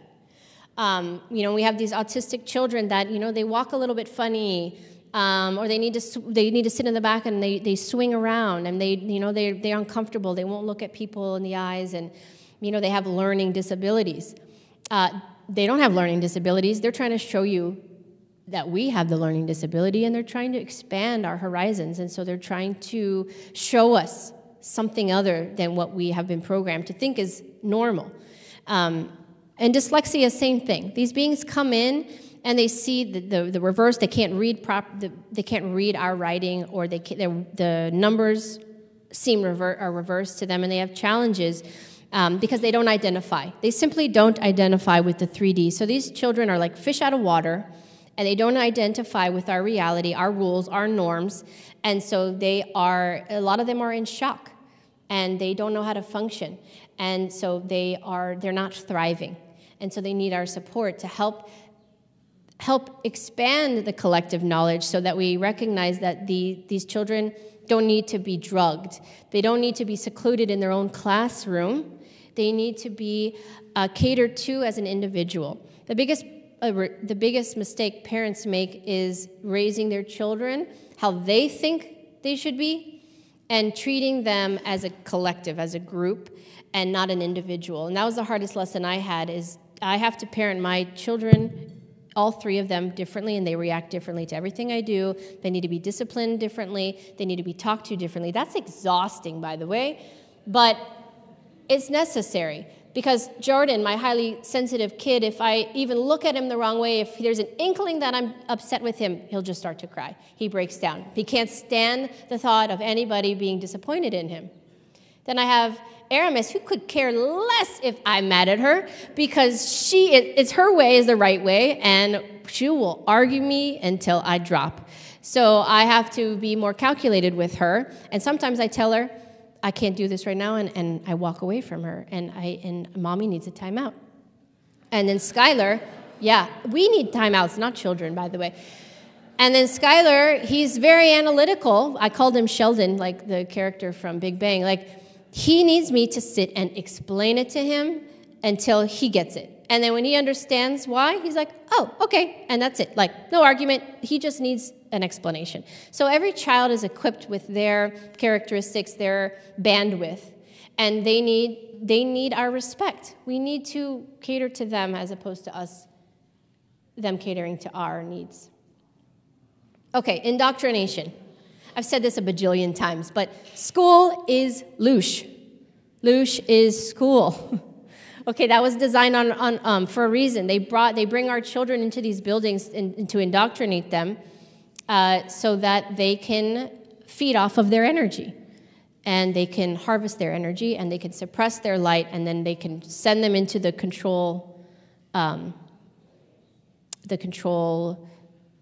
paradigm, or whatever I'm trying to say. So in school, children learn obedience, they learn how to follow their leader, they learn to second-guess everything, they lose their creative insights, their creative abilities. I mean, why do children have art 1 day a week as a special, but yet they have math every single day? Like, it's absolutely ass backwards. And anything that our school systems can do to take away the creative element for children and insert programming where they have to memorize and regurgitate and memorize and memorize and memorize. They're just preparing these children for when they become adults and we memorize and we do everything that we're told. It's just training. School is just training. They're being taught, his story. It's not history. It's not real, but it's his story. It's the dark agenda's story, what they want us to know. That's what they're learning in school. They're losing their sense of self, and they're losing their imagination. They're losing their ability to create. But where we are right now, we're in the Great Awakening. So this is where we're going to wrap this up into a positive, because things are changing, and we wouldn't be here. So thank you to Tyler and Aaron for bringing me here, but also putting this together, because this is how we do it. We co-create. Yeah. We co-create. We use our power. I mean, we stand in our power. I tell people, you stand in your power, and you don't accept anything less than that. You are good. Every single person in this room is good enough. You don't need somebody to tell you what to do, to validate you. But it's amazing to have a community of support, yes, so we can hold each other's hands and we can lift each other up. That's what we should do. Instead of pulling each other down and fighting over likes and followers and money, this is the Great Awakening. This is where we're headed.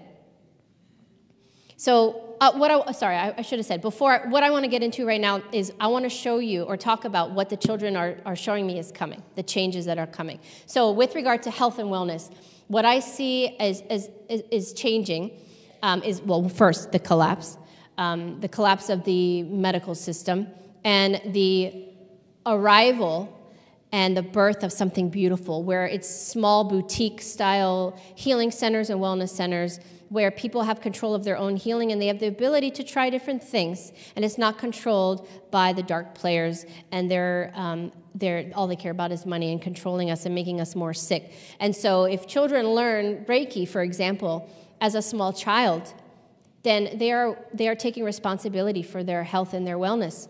And as an adult, they would handle their healing way different than we handle it now. Well, not us, but most people, without knowing, and they just take a pill for everything. So the health and wellness industry is going to change, and I see these beautiful boutique locations all over the world where we are in control, and every area might have something different, and that's okay. The leadership is changing. I see what I'm being shown is something kind of like what I've seen in my past life and other lives in Lemuria, where we have councils of leadership. So it's much more shared responsibility, I like to say. So I see people on these councils as young as 5, 6 years old, all the way to who knows how long we're going to live, but very, very old. And it's about sharing responsibility, but holding each other accountable. And so it's a frequency. A lot of where we're moving into has to do with our frequency, and you can't lie, you can't fake it. You know, you can't fake that. So it's like we become the lie detectors like our children are, and we can tell people's intentions, and we'll know what the good leadership is trying to portray and what they're not. And so I see a complete overhaul of leadership where I don't think we're going to have a president. I think so many things are going to change that the dark players' political agenda, as part of the woke agenda, will dissolve. Quantum military, I've talked about this a bunch of times. Children are showing me a new wave of military, which probably the word military with such a negative connotation will change at some point. I don't know what that word will be. But it's much more structured where we have a unified front where we are protecting the globe as a collective. And I know it sounds very similar to one world government and the dark agenda, but believe me, they stole that from us because they know that that's how it works. They know that that's the way to do it, but you have to do it in a way where it's not nefarious. And so quantum military will have factions where there's inner Earth, there's the ground, outer Earth, then there's air, and then there is interstellar. And so people that go into the quantum military is going in for humanity. It's humanitarian. And so there will be architects, there'll be engineers, there'll be psychics, there'll be innovators of all types of people, all walks of life, working in these different factions with the collective effort to keep Earth safe and to keep us in 5D and beyond and not controlled. So it's the opposite of what we have now, and so we call that the quantum military. I could go into all of this stuff a lot more, but I'm trying to get through this because I don't know how long I have. Okay, let's get into education. So that's my passion, that's my baby, and that's probably what brought me here today. So you've heard me talk a little bit about education and how we are going to change it, and it starts with me, starts with all of you, and we have to play active roles and fight for our children because, again, they are the generation that we've been waiting for, but there are many generations to come, and I believe that the role that I signed on to play for my daughter who came to me before she was born and said we had a big journey together, what I realize now what that is to help create something for her. Well, everything that I'm doing is not for me. I hate being up here, by the way. Like, I don't like the spotlight on me. I don't like it. But I'm doing this so that I can create something for her to take over one day, and it benefits not only my children, but it benefits everybody's children. And that's why I call it Aramis. And so Aramis is a... what happened? Oh, I went the wrong way. So Aramis Creative Learning Center was established about 3 years ago, and the point of what I create was I wanted to create a spiritual center for children to learn about esoteric, metaphysical, like really fun stuff that I was teaching people how to do. And when the pandemic came, and everybody had their own unique experience with their children, with the school system, and we really saw like the illusion, like the veil was completely lifted, and we really could see what they were doing to our children. Everything changed for me. And my husband came to me one day and he said, "Sherri, you've been talking about the education system for years and how bad it is, and you don't want Jordan to go to college and this and that." And he said, "But I didn't know that you were going to be the one to do something about it." And I said, you know what I said to him? I was like, well, shit, I didn't either. Like, I didn't plan that. I didn't want that. I didn't know that's what I was going to do. But it morphed into that, because I think that my spirit guides, my higher self, whatever, how they all know that if Sherri was told what I would be doing now years ago, I would have been like, nope, pass. No, like somebody else take it, right? So it all had to happen organically in the order that I could handle, because this is about me too. Like, I have to be able to handle these things, and I don't like being in the spotlight. Remember, I spent a majority of my life hiding, wearing all black, baggy clothes, trying to be like not seen. So like, this is really hard for me. So Aramis Creative Learning Center was created to give children an alternate opportunity, where I believe that this is the future of education. And as the systems break down, this will provide an alternative platform that will transform at some point to primary.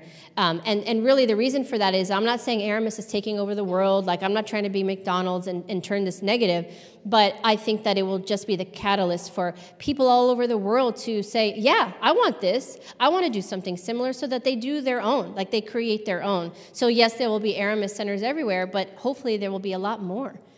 Our mission statement is based on the foundation of intuitive-based learning, where children's emotional wellness is the driving force. I hope they learn something, but I want them to have a good life, and I want them to have fun. That's my first objective. I don't care how much they memorize, but their emotional well-being is the most important thing. We need to teach them the foundation. So we have something called the Aramis Initiative. We have the Aramis philosophy. I mean, I've used Aramis everywhere, poor girl. But really, the initiative is to create an intuitive-based learning structure. What does that mean? That means that children can decide what they want to learn, and it's more self-directed. They are in the driver's seat, and they can control the speed of which they learn, what they learn, and how they are taught. So our mentors we have mentors. We don't have teachers. And the mentors, their purpose is to guide them, to help them, but not to teach them, because that's indoctrination. We need them to help guide them and gently push them in the direction that is best suited for them. And so our mentors need to know how to interact with different types of children. So if one child needs to swing in the back of the room and jump up and down while they're teaching, well, they're okay to do that, because we provide the space for them to be themselves. They need to understand what they're learning about, real life relatability. You know, kids ask this all the time, "Mommy, why do I have..." How many of you have a child or know a child that says, "Why do I have to learn this? What is this for?" Like, and what do you say to them? Like, half the time I'm like, I don't know, because most of it is not relevant. It's not relevant. You know, like, okay, yeah, math is important. Like, we need to know how to do some math and some reading, but a majority of it is just booklets that they're brought home, and they just read it, and they memorize it, they answer the questions, they turn it in, they get credit. They don't remember it. I don't even remember it. When I read it with my son, I'm like, what did we read about last week? I don't know. It's absolutely absurd. They don't have any foundational understanding of what it is that they're learning and how it relates to the significance of their life.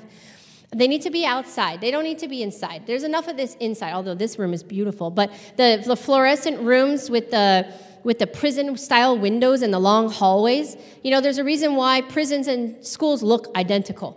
And we got to get them outside. They need to be with animals and nature. We need to reconnect and reestablish the human-animal bond. Animals are so significant in our life, and I can do a 3-hour presentation just on animals and everything I learned during my time as an animal communicator and everything that they have to do for us and what they have to say. I don't have time for that, but children connect with animals very easily. and they expand our consciousness. And if a child is outside doing math with the horses, it's way more fun than being in a classroom. So they need to be outside. They need to have their hands in the dirt. They need to connect and learn how to ground and what it means to ground and why do we ground? What does that mean? There are a lot of adults that ask me, oh, I heard you talk about grounding. What is that? Are you kidding me? Like, what? That's not okay. Mind, body, and emotional wellness, all three need to be incorporated. You know, we'll have wellness centers in every single location, which I plan to be in, as many of them, where children get on biomats.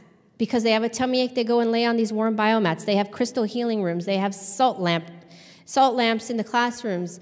You know, they have a Reiki practitioner that does Reiki on them. Sound healing. That's what the nurse's office should look like, not the cold, sterile room that they have now that they're super scary. They need to go into a healing rooms and space where they feel like they understand what they can do there to heal themselves. No testing grades or hierarchies.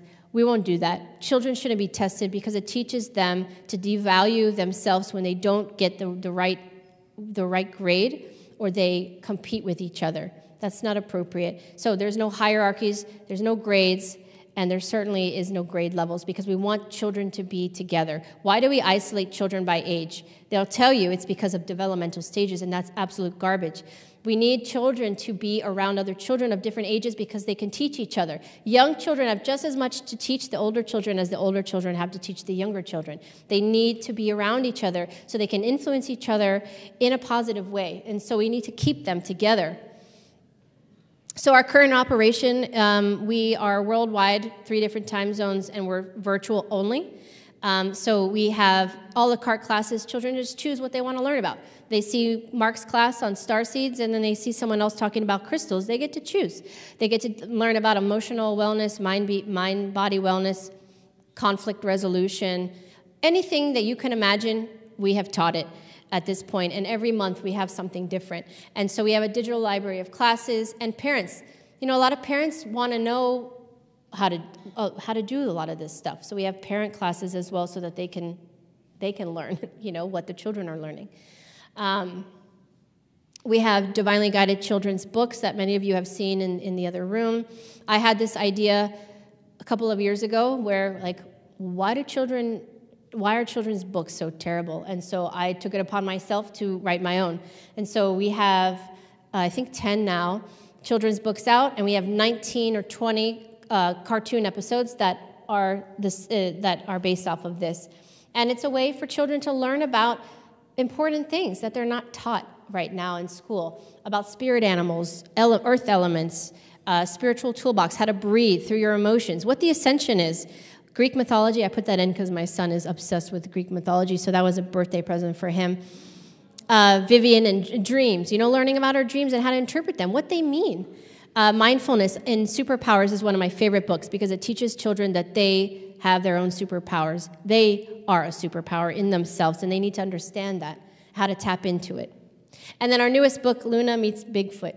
I channeled a Sasquatch a couple months ago, and his name was Yoni, and he was a juvenile, and he said, "You're going to write these books. We're going to write them together." And here we are. Here we are with the first one. That was just in time for this conference, and I think that's very synchronistic. That was not an accident. Sky Universal is our virtual reality platform. I was very hesitant, admittedly, to do virtual reality because I don't believe in the metaverse, and I said no for a while. And my husband convinced me to do it. And the reason for that is because regardless of what's happening, we are evolving in technology, and we need to get ahead of it, and we need to take control.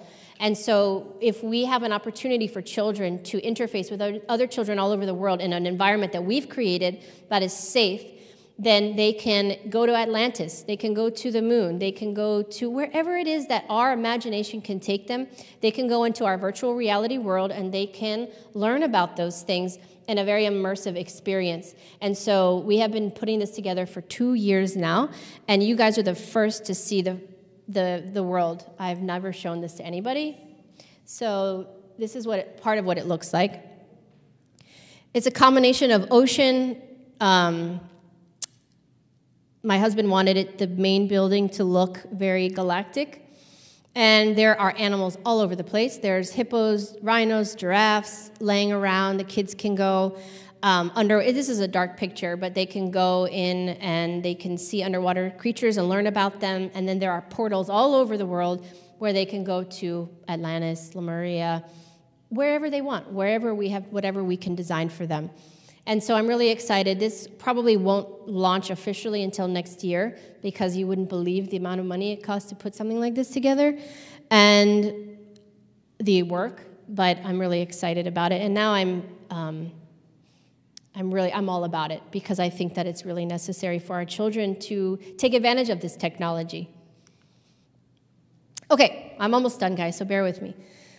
The short-term plan for us is to open our first physical location in Florida, and that will be the first of many to come all over the world. And so Florida is the location I chose because the people chose it. I didn't choose it. I put out a survey years ago, and I said, where do you guys want the first location to be? I lived in Maryland, and the overwhelmingly #1 place that I got was Florida, and Texas was #2. So those are the first 2 locations. We will open our first 2 centers, and then they will expand all over the world.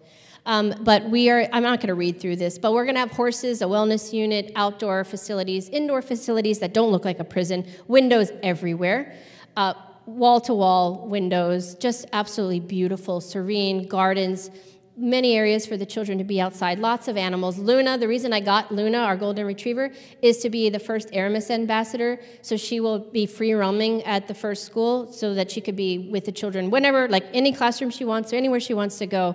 She will be as our little mascot, although our mascot is actually a hummingbird. Oops, sorry, wrong way. This is like a rough draft of what we would do with the space. It's not going to look like this, but this is just an idea where I could show people kind of. You could see the main building is little tiny, and then everything else is outside structures. Now, of course, demographically, wherever these are, we're going to be restricted by weather, of course. So we'll accommodate, but everyone will be different. And imagine, part of our future, I see us traveling more and the borders opening up. So families can go all around the world. Imagine there being an Aramis center everywhere you go, so your children aren't confined to one school. So if your family wants to take a vacation and travel through Europe or go to wherever they want to go, they can just pop into an Aramis Learning Center at any point and their children can take a class. So they're going to be unique based on the location that they are in. So it's very organic, very holistic, and evolving, and this makes people very uncomfortable. We will not have a curriculum, and we will not have a franchise, because each one will be unique and different on purpose. And then we'll expand globally. I just wanted to put a plug for my new book. Everything that I talked about today, and so much more, is in my latest book that will be coming out this summer. It's really done, but I can't stop adding to it. It's driving me crazy. So at some point, I'm going to put a deadline, and then I will cut myself off, and then maybe I'll do a part 2. I went into everything I said today and more, but that's going to come out probably realistically July. Okay, so this last bit, I'm going to apologize to Tyler in advance. I just want to tell everybody how much I love Tyler, and he has created all of my promo videos, and he is absolutely freaking fantastic. And I want to share one of the promo videos that he made for me because it's very personal to me. We call it the Aramis Initiative, the Aramis Unstoppable, I'm sorry. And I just feel like it summarizes what we are here to do. So I want to play it for you really quickly, but I want to apologize in advance to Tyler and everyone else for getting this song in your head. This is for you, Nana.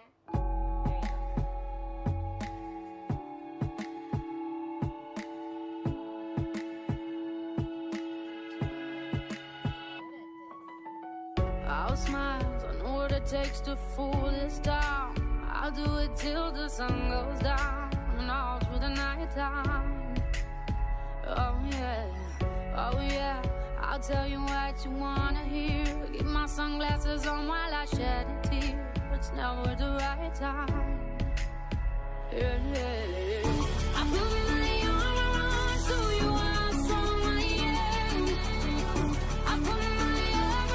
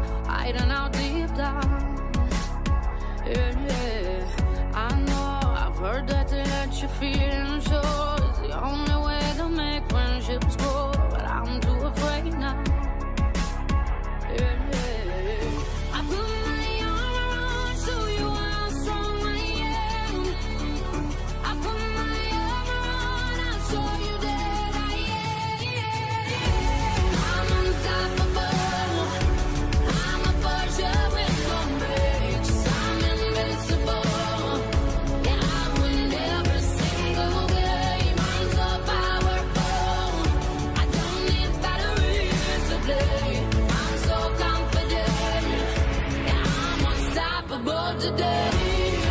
Unstoppable today. Unstoppable today. Unstoppable today. I'm unstoppable today. Unstoppable today. Unstoppable today. Unstoppable today.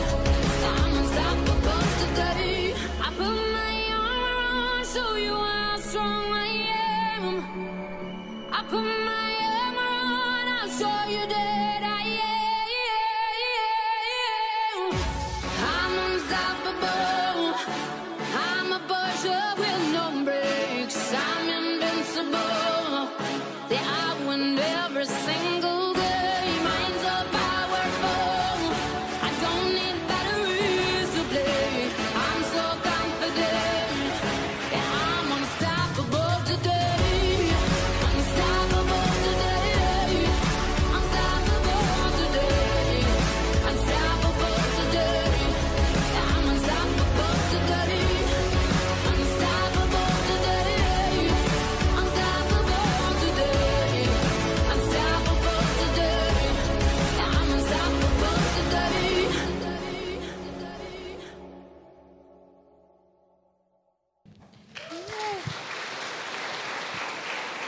That's it.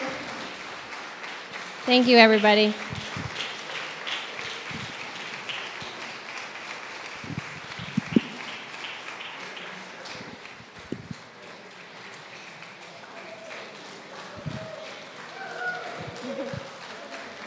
Thank you, guys. Come on, let's keep it going. Question.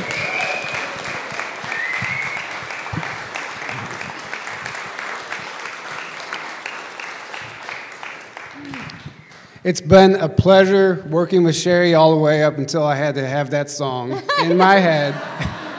Tyler was like, I had that song for like 3 weeks in my head. Oh, it was actually torture, but it was worth it. We have a few minutes. What time is it exactly? 12:38. Oh, sorry. This is on the wrong 11:40. time. We have a few minutes. Lunch is at 12, so if anybody has a couple questions, if you want to take questions, Sure, yeah. we can do that. And just a few, and we'll take some lunch. And by the way, you're talking about the mirror portals. The inventor of the mirror, his name is Justus von Liebig, but Liebig. Reverse that is Big Lie. Yeah. Oh, wow. You should look into the invent. There's a lot of interesting stuff there. Wow, I didn't know that. First, thank you so much for what you're doing. It's amazing and so good to hear. So this is wonderful.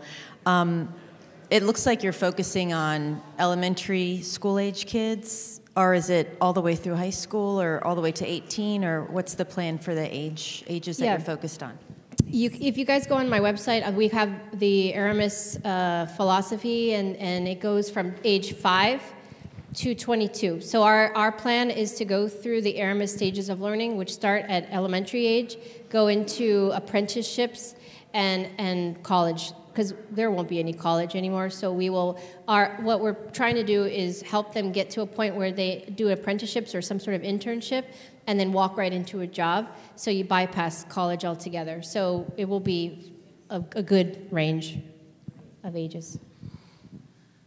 Hi, I wanted to ask what advice you have for parents who have, say, a star child. My son is 20 and he doesn't function in the 3D world at all. And how can we help them to be in this world without pushing them? It's very hard to know if you're supportive and if it's holding them back or helping them progress. Yes, that's a really good question.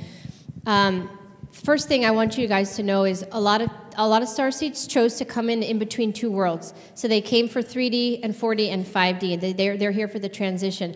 So the demographic right now that's struggling the most is the young adults, because they don't fit into. And I'm not just talking about those that aren't able to function. I'm talking about children that just can't find a job that they want. They don't want to be in this reality. They're struggling, and I want you to know that they're here to anchor their light.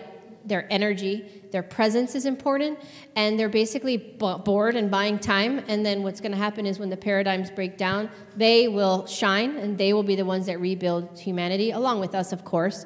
And so a lot of them are just in the time matrix, things take forever. So to us as parents, we perceive them as, oh my gosh, they're wasting time. But in reality, they're waiting. They're buying time, and they're just looking for something to do while we wait for the transitions to occur in different stages. And so what I'm saying is he will shine in 5D. You just need to wait. Because he's doing more on a multidimensional level than physical right now. Well, physically, because he's anchoring light and opening portals, but he's also doing stuff in the astral body.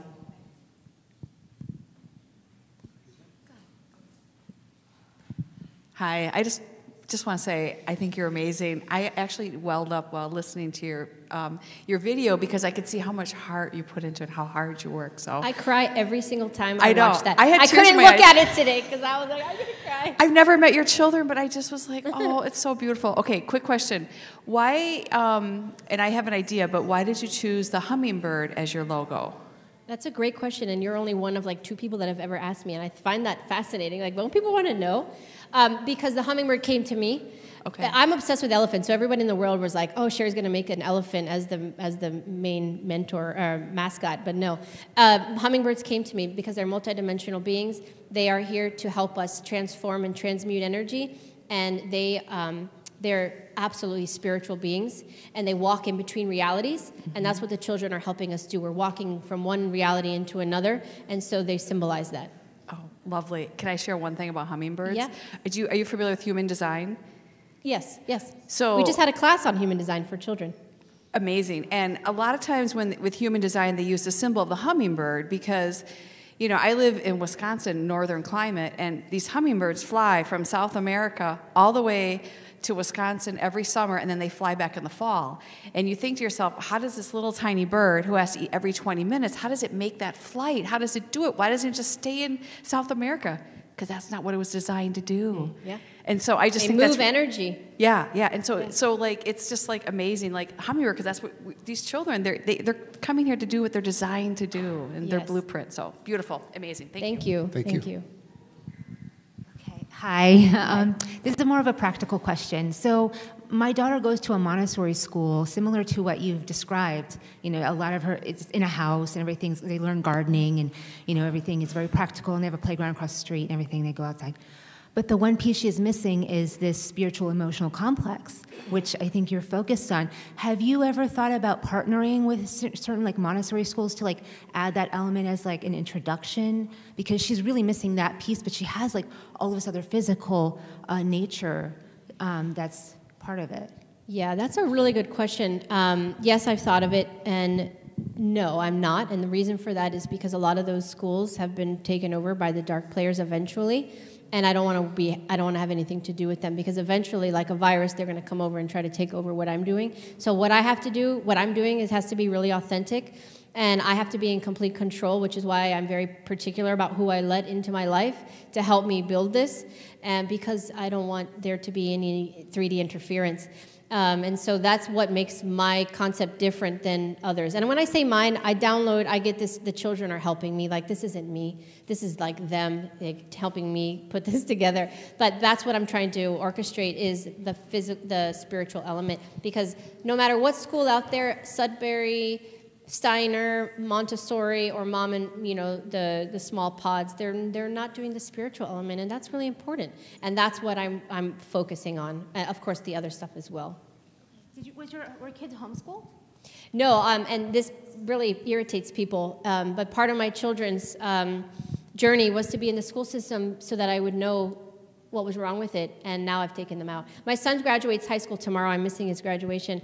But my other 2 are done with public school, and they will be going to a woman's house temporarily until Aramis is open.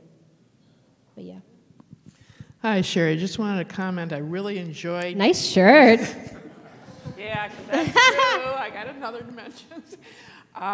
What I really liked was how you brought out the history of everything that brought you to this point to help me understand that.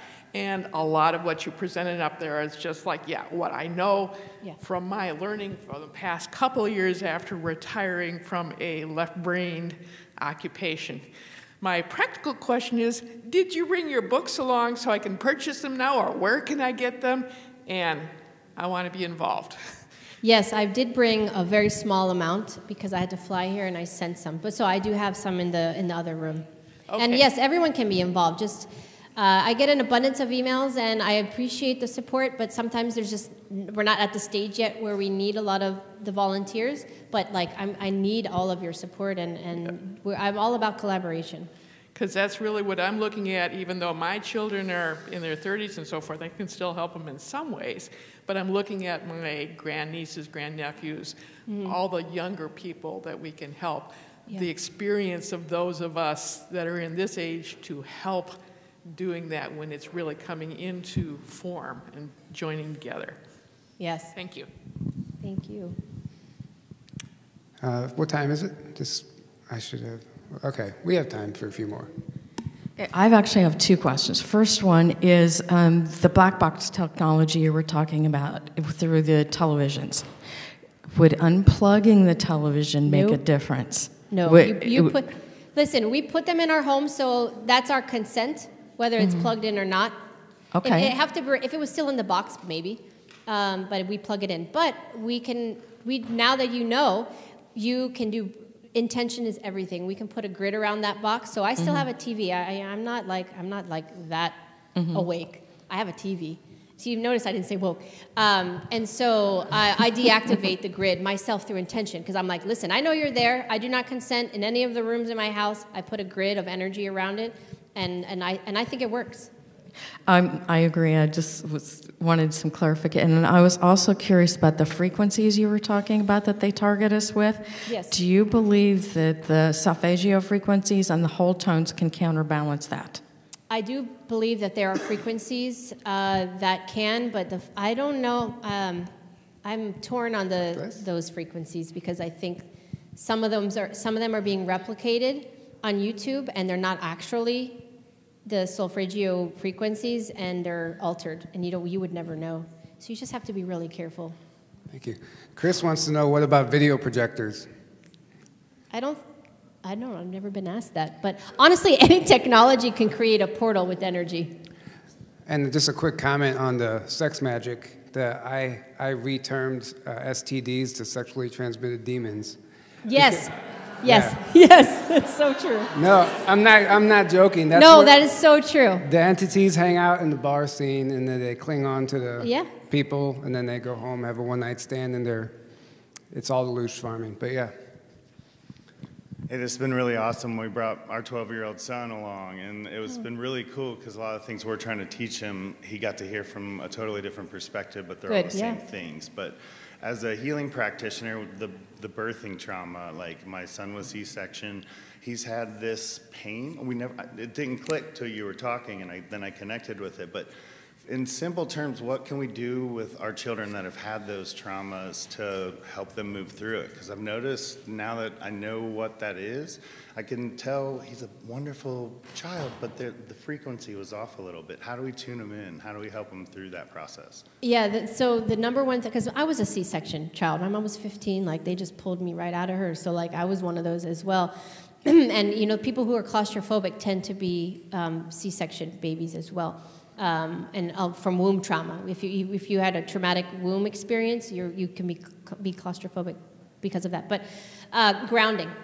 Grounding is the number one thing. If we teach our children to ground every single day, what we do is we anchor our physical bodies into the earth, and our light actually becomes more powerful because it has a vessel to go in that's whole, and that makes everything complete, and it balances the whole system. So really, grounding is the answer. And I know people say that all the time, but nobody actually does it. They're like, oh, that's a great idea, but it's breathing, it's connecting to earth.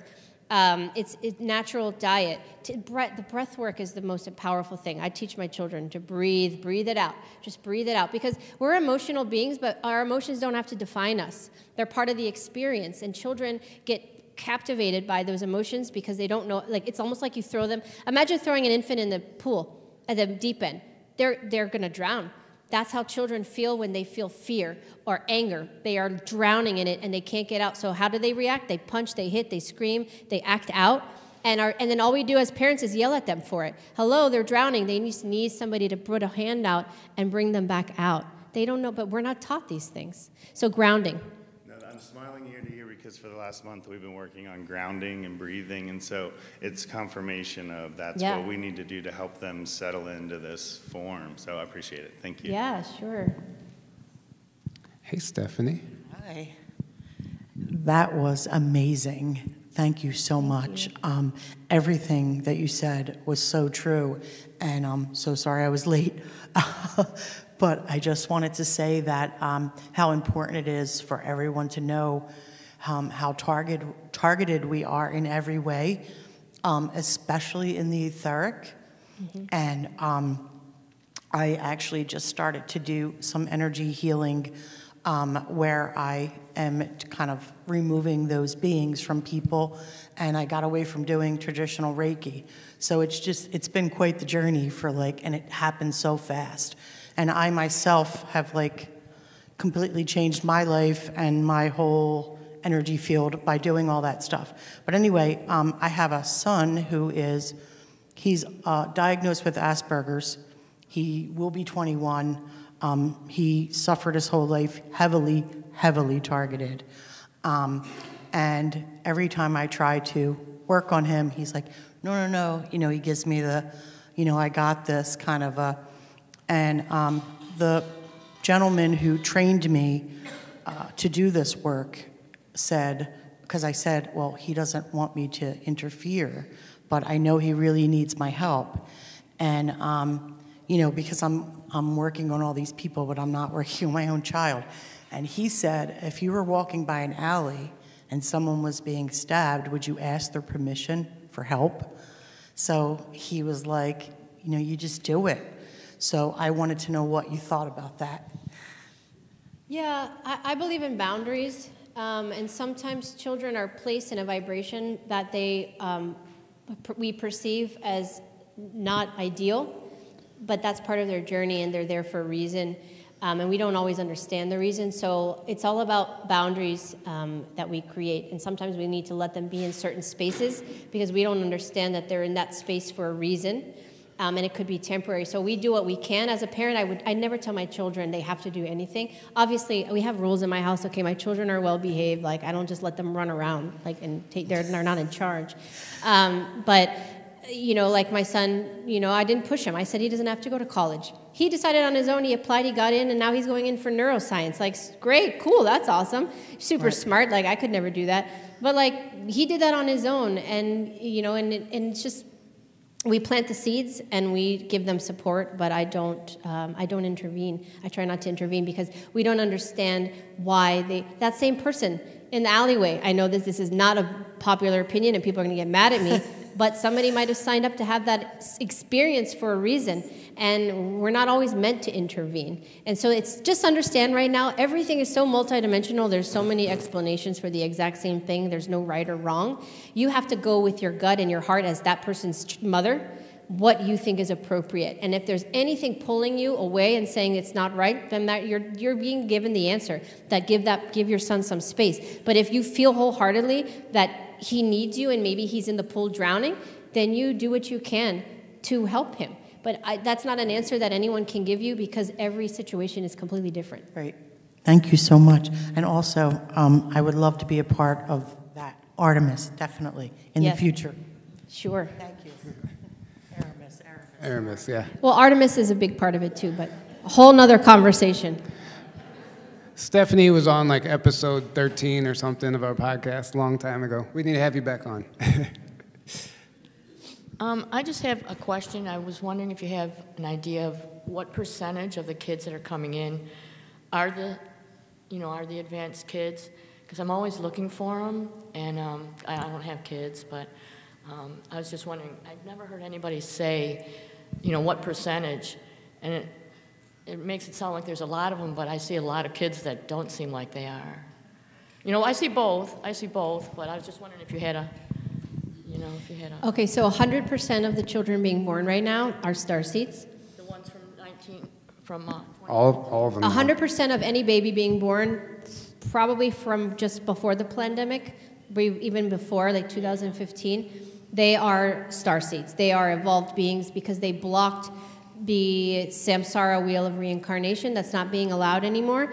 And anybody under the age of like 80 has been out of that samsara wheel and came into this life by choice. 100% you volunteered to play a role.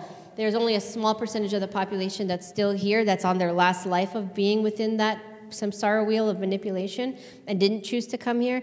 And those are the ones that are crossing over a lot during COVID. So yes, the pandemic was bad, but a lot of good things did come out of it, and one of which a lot of elderly crossed over because they were trapped in the wheel of reincarnation, and they chose that as their exit point. That's a whole nother conversation, but a whole nother talk. Well, I forgot.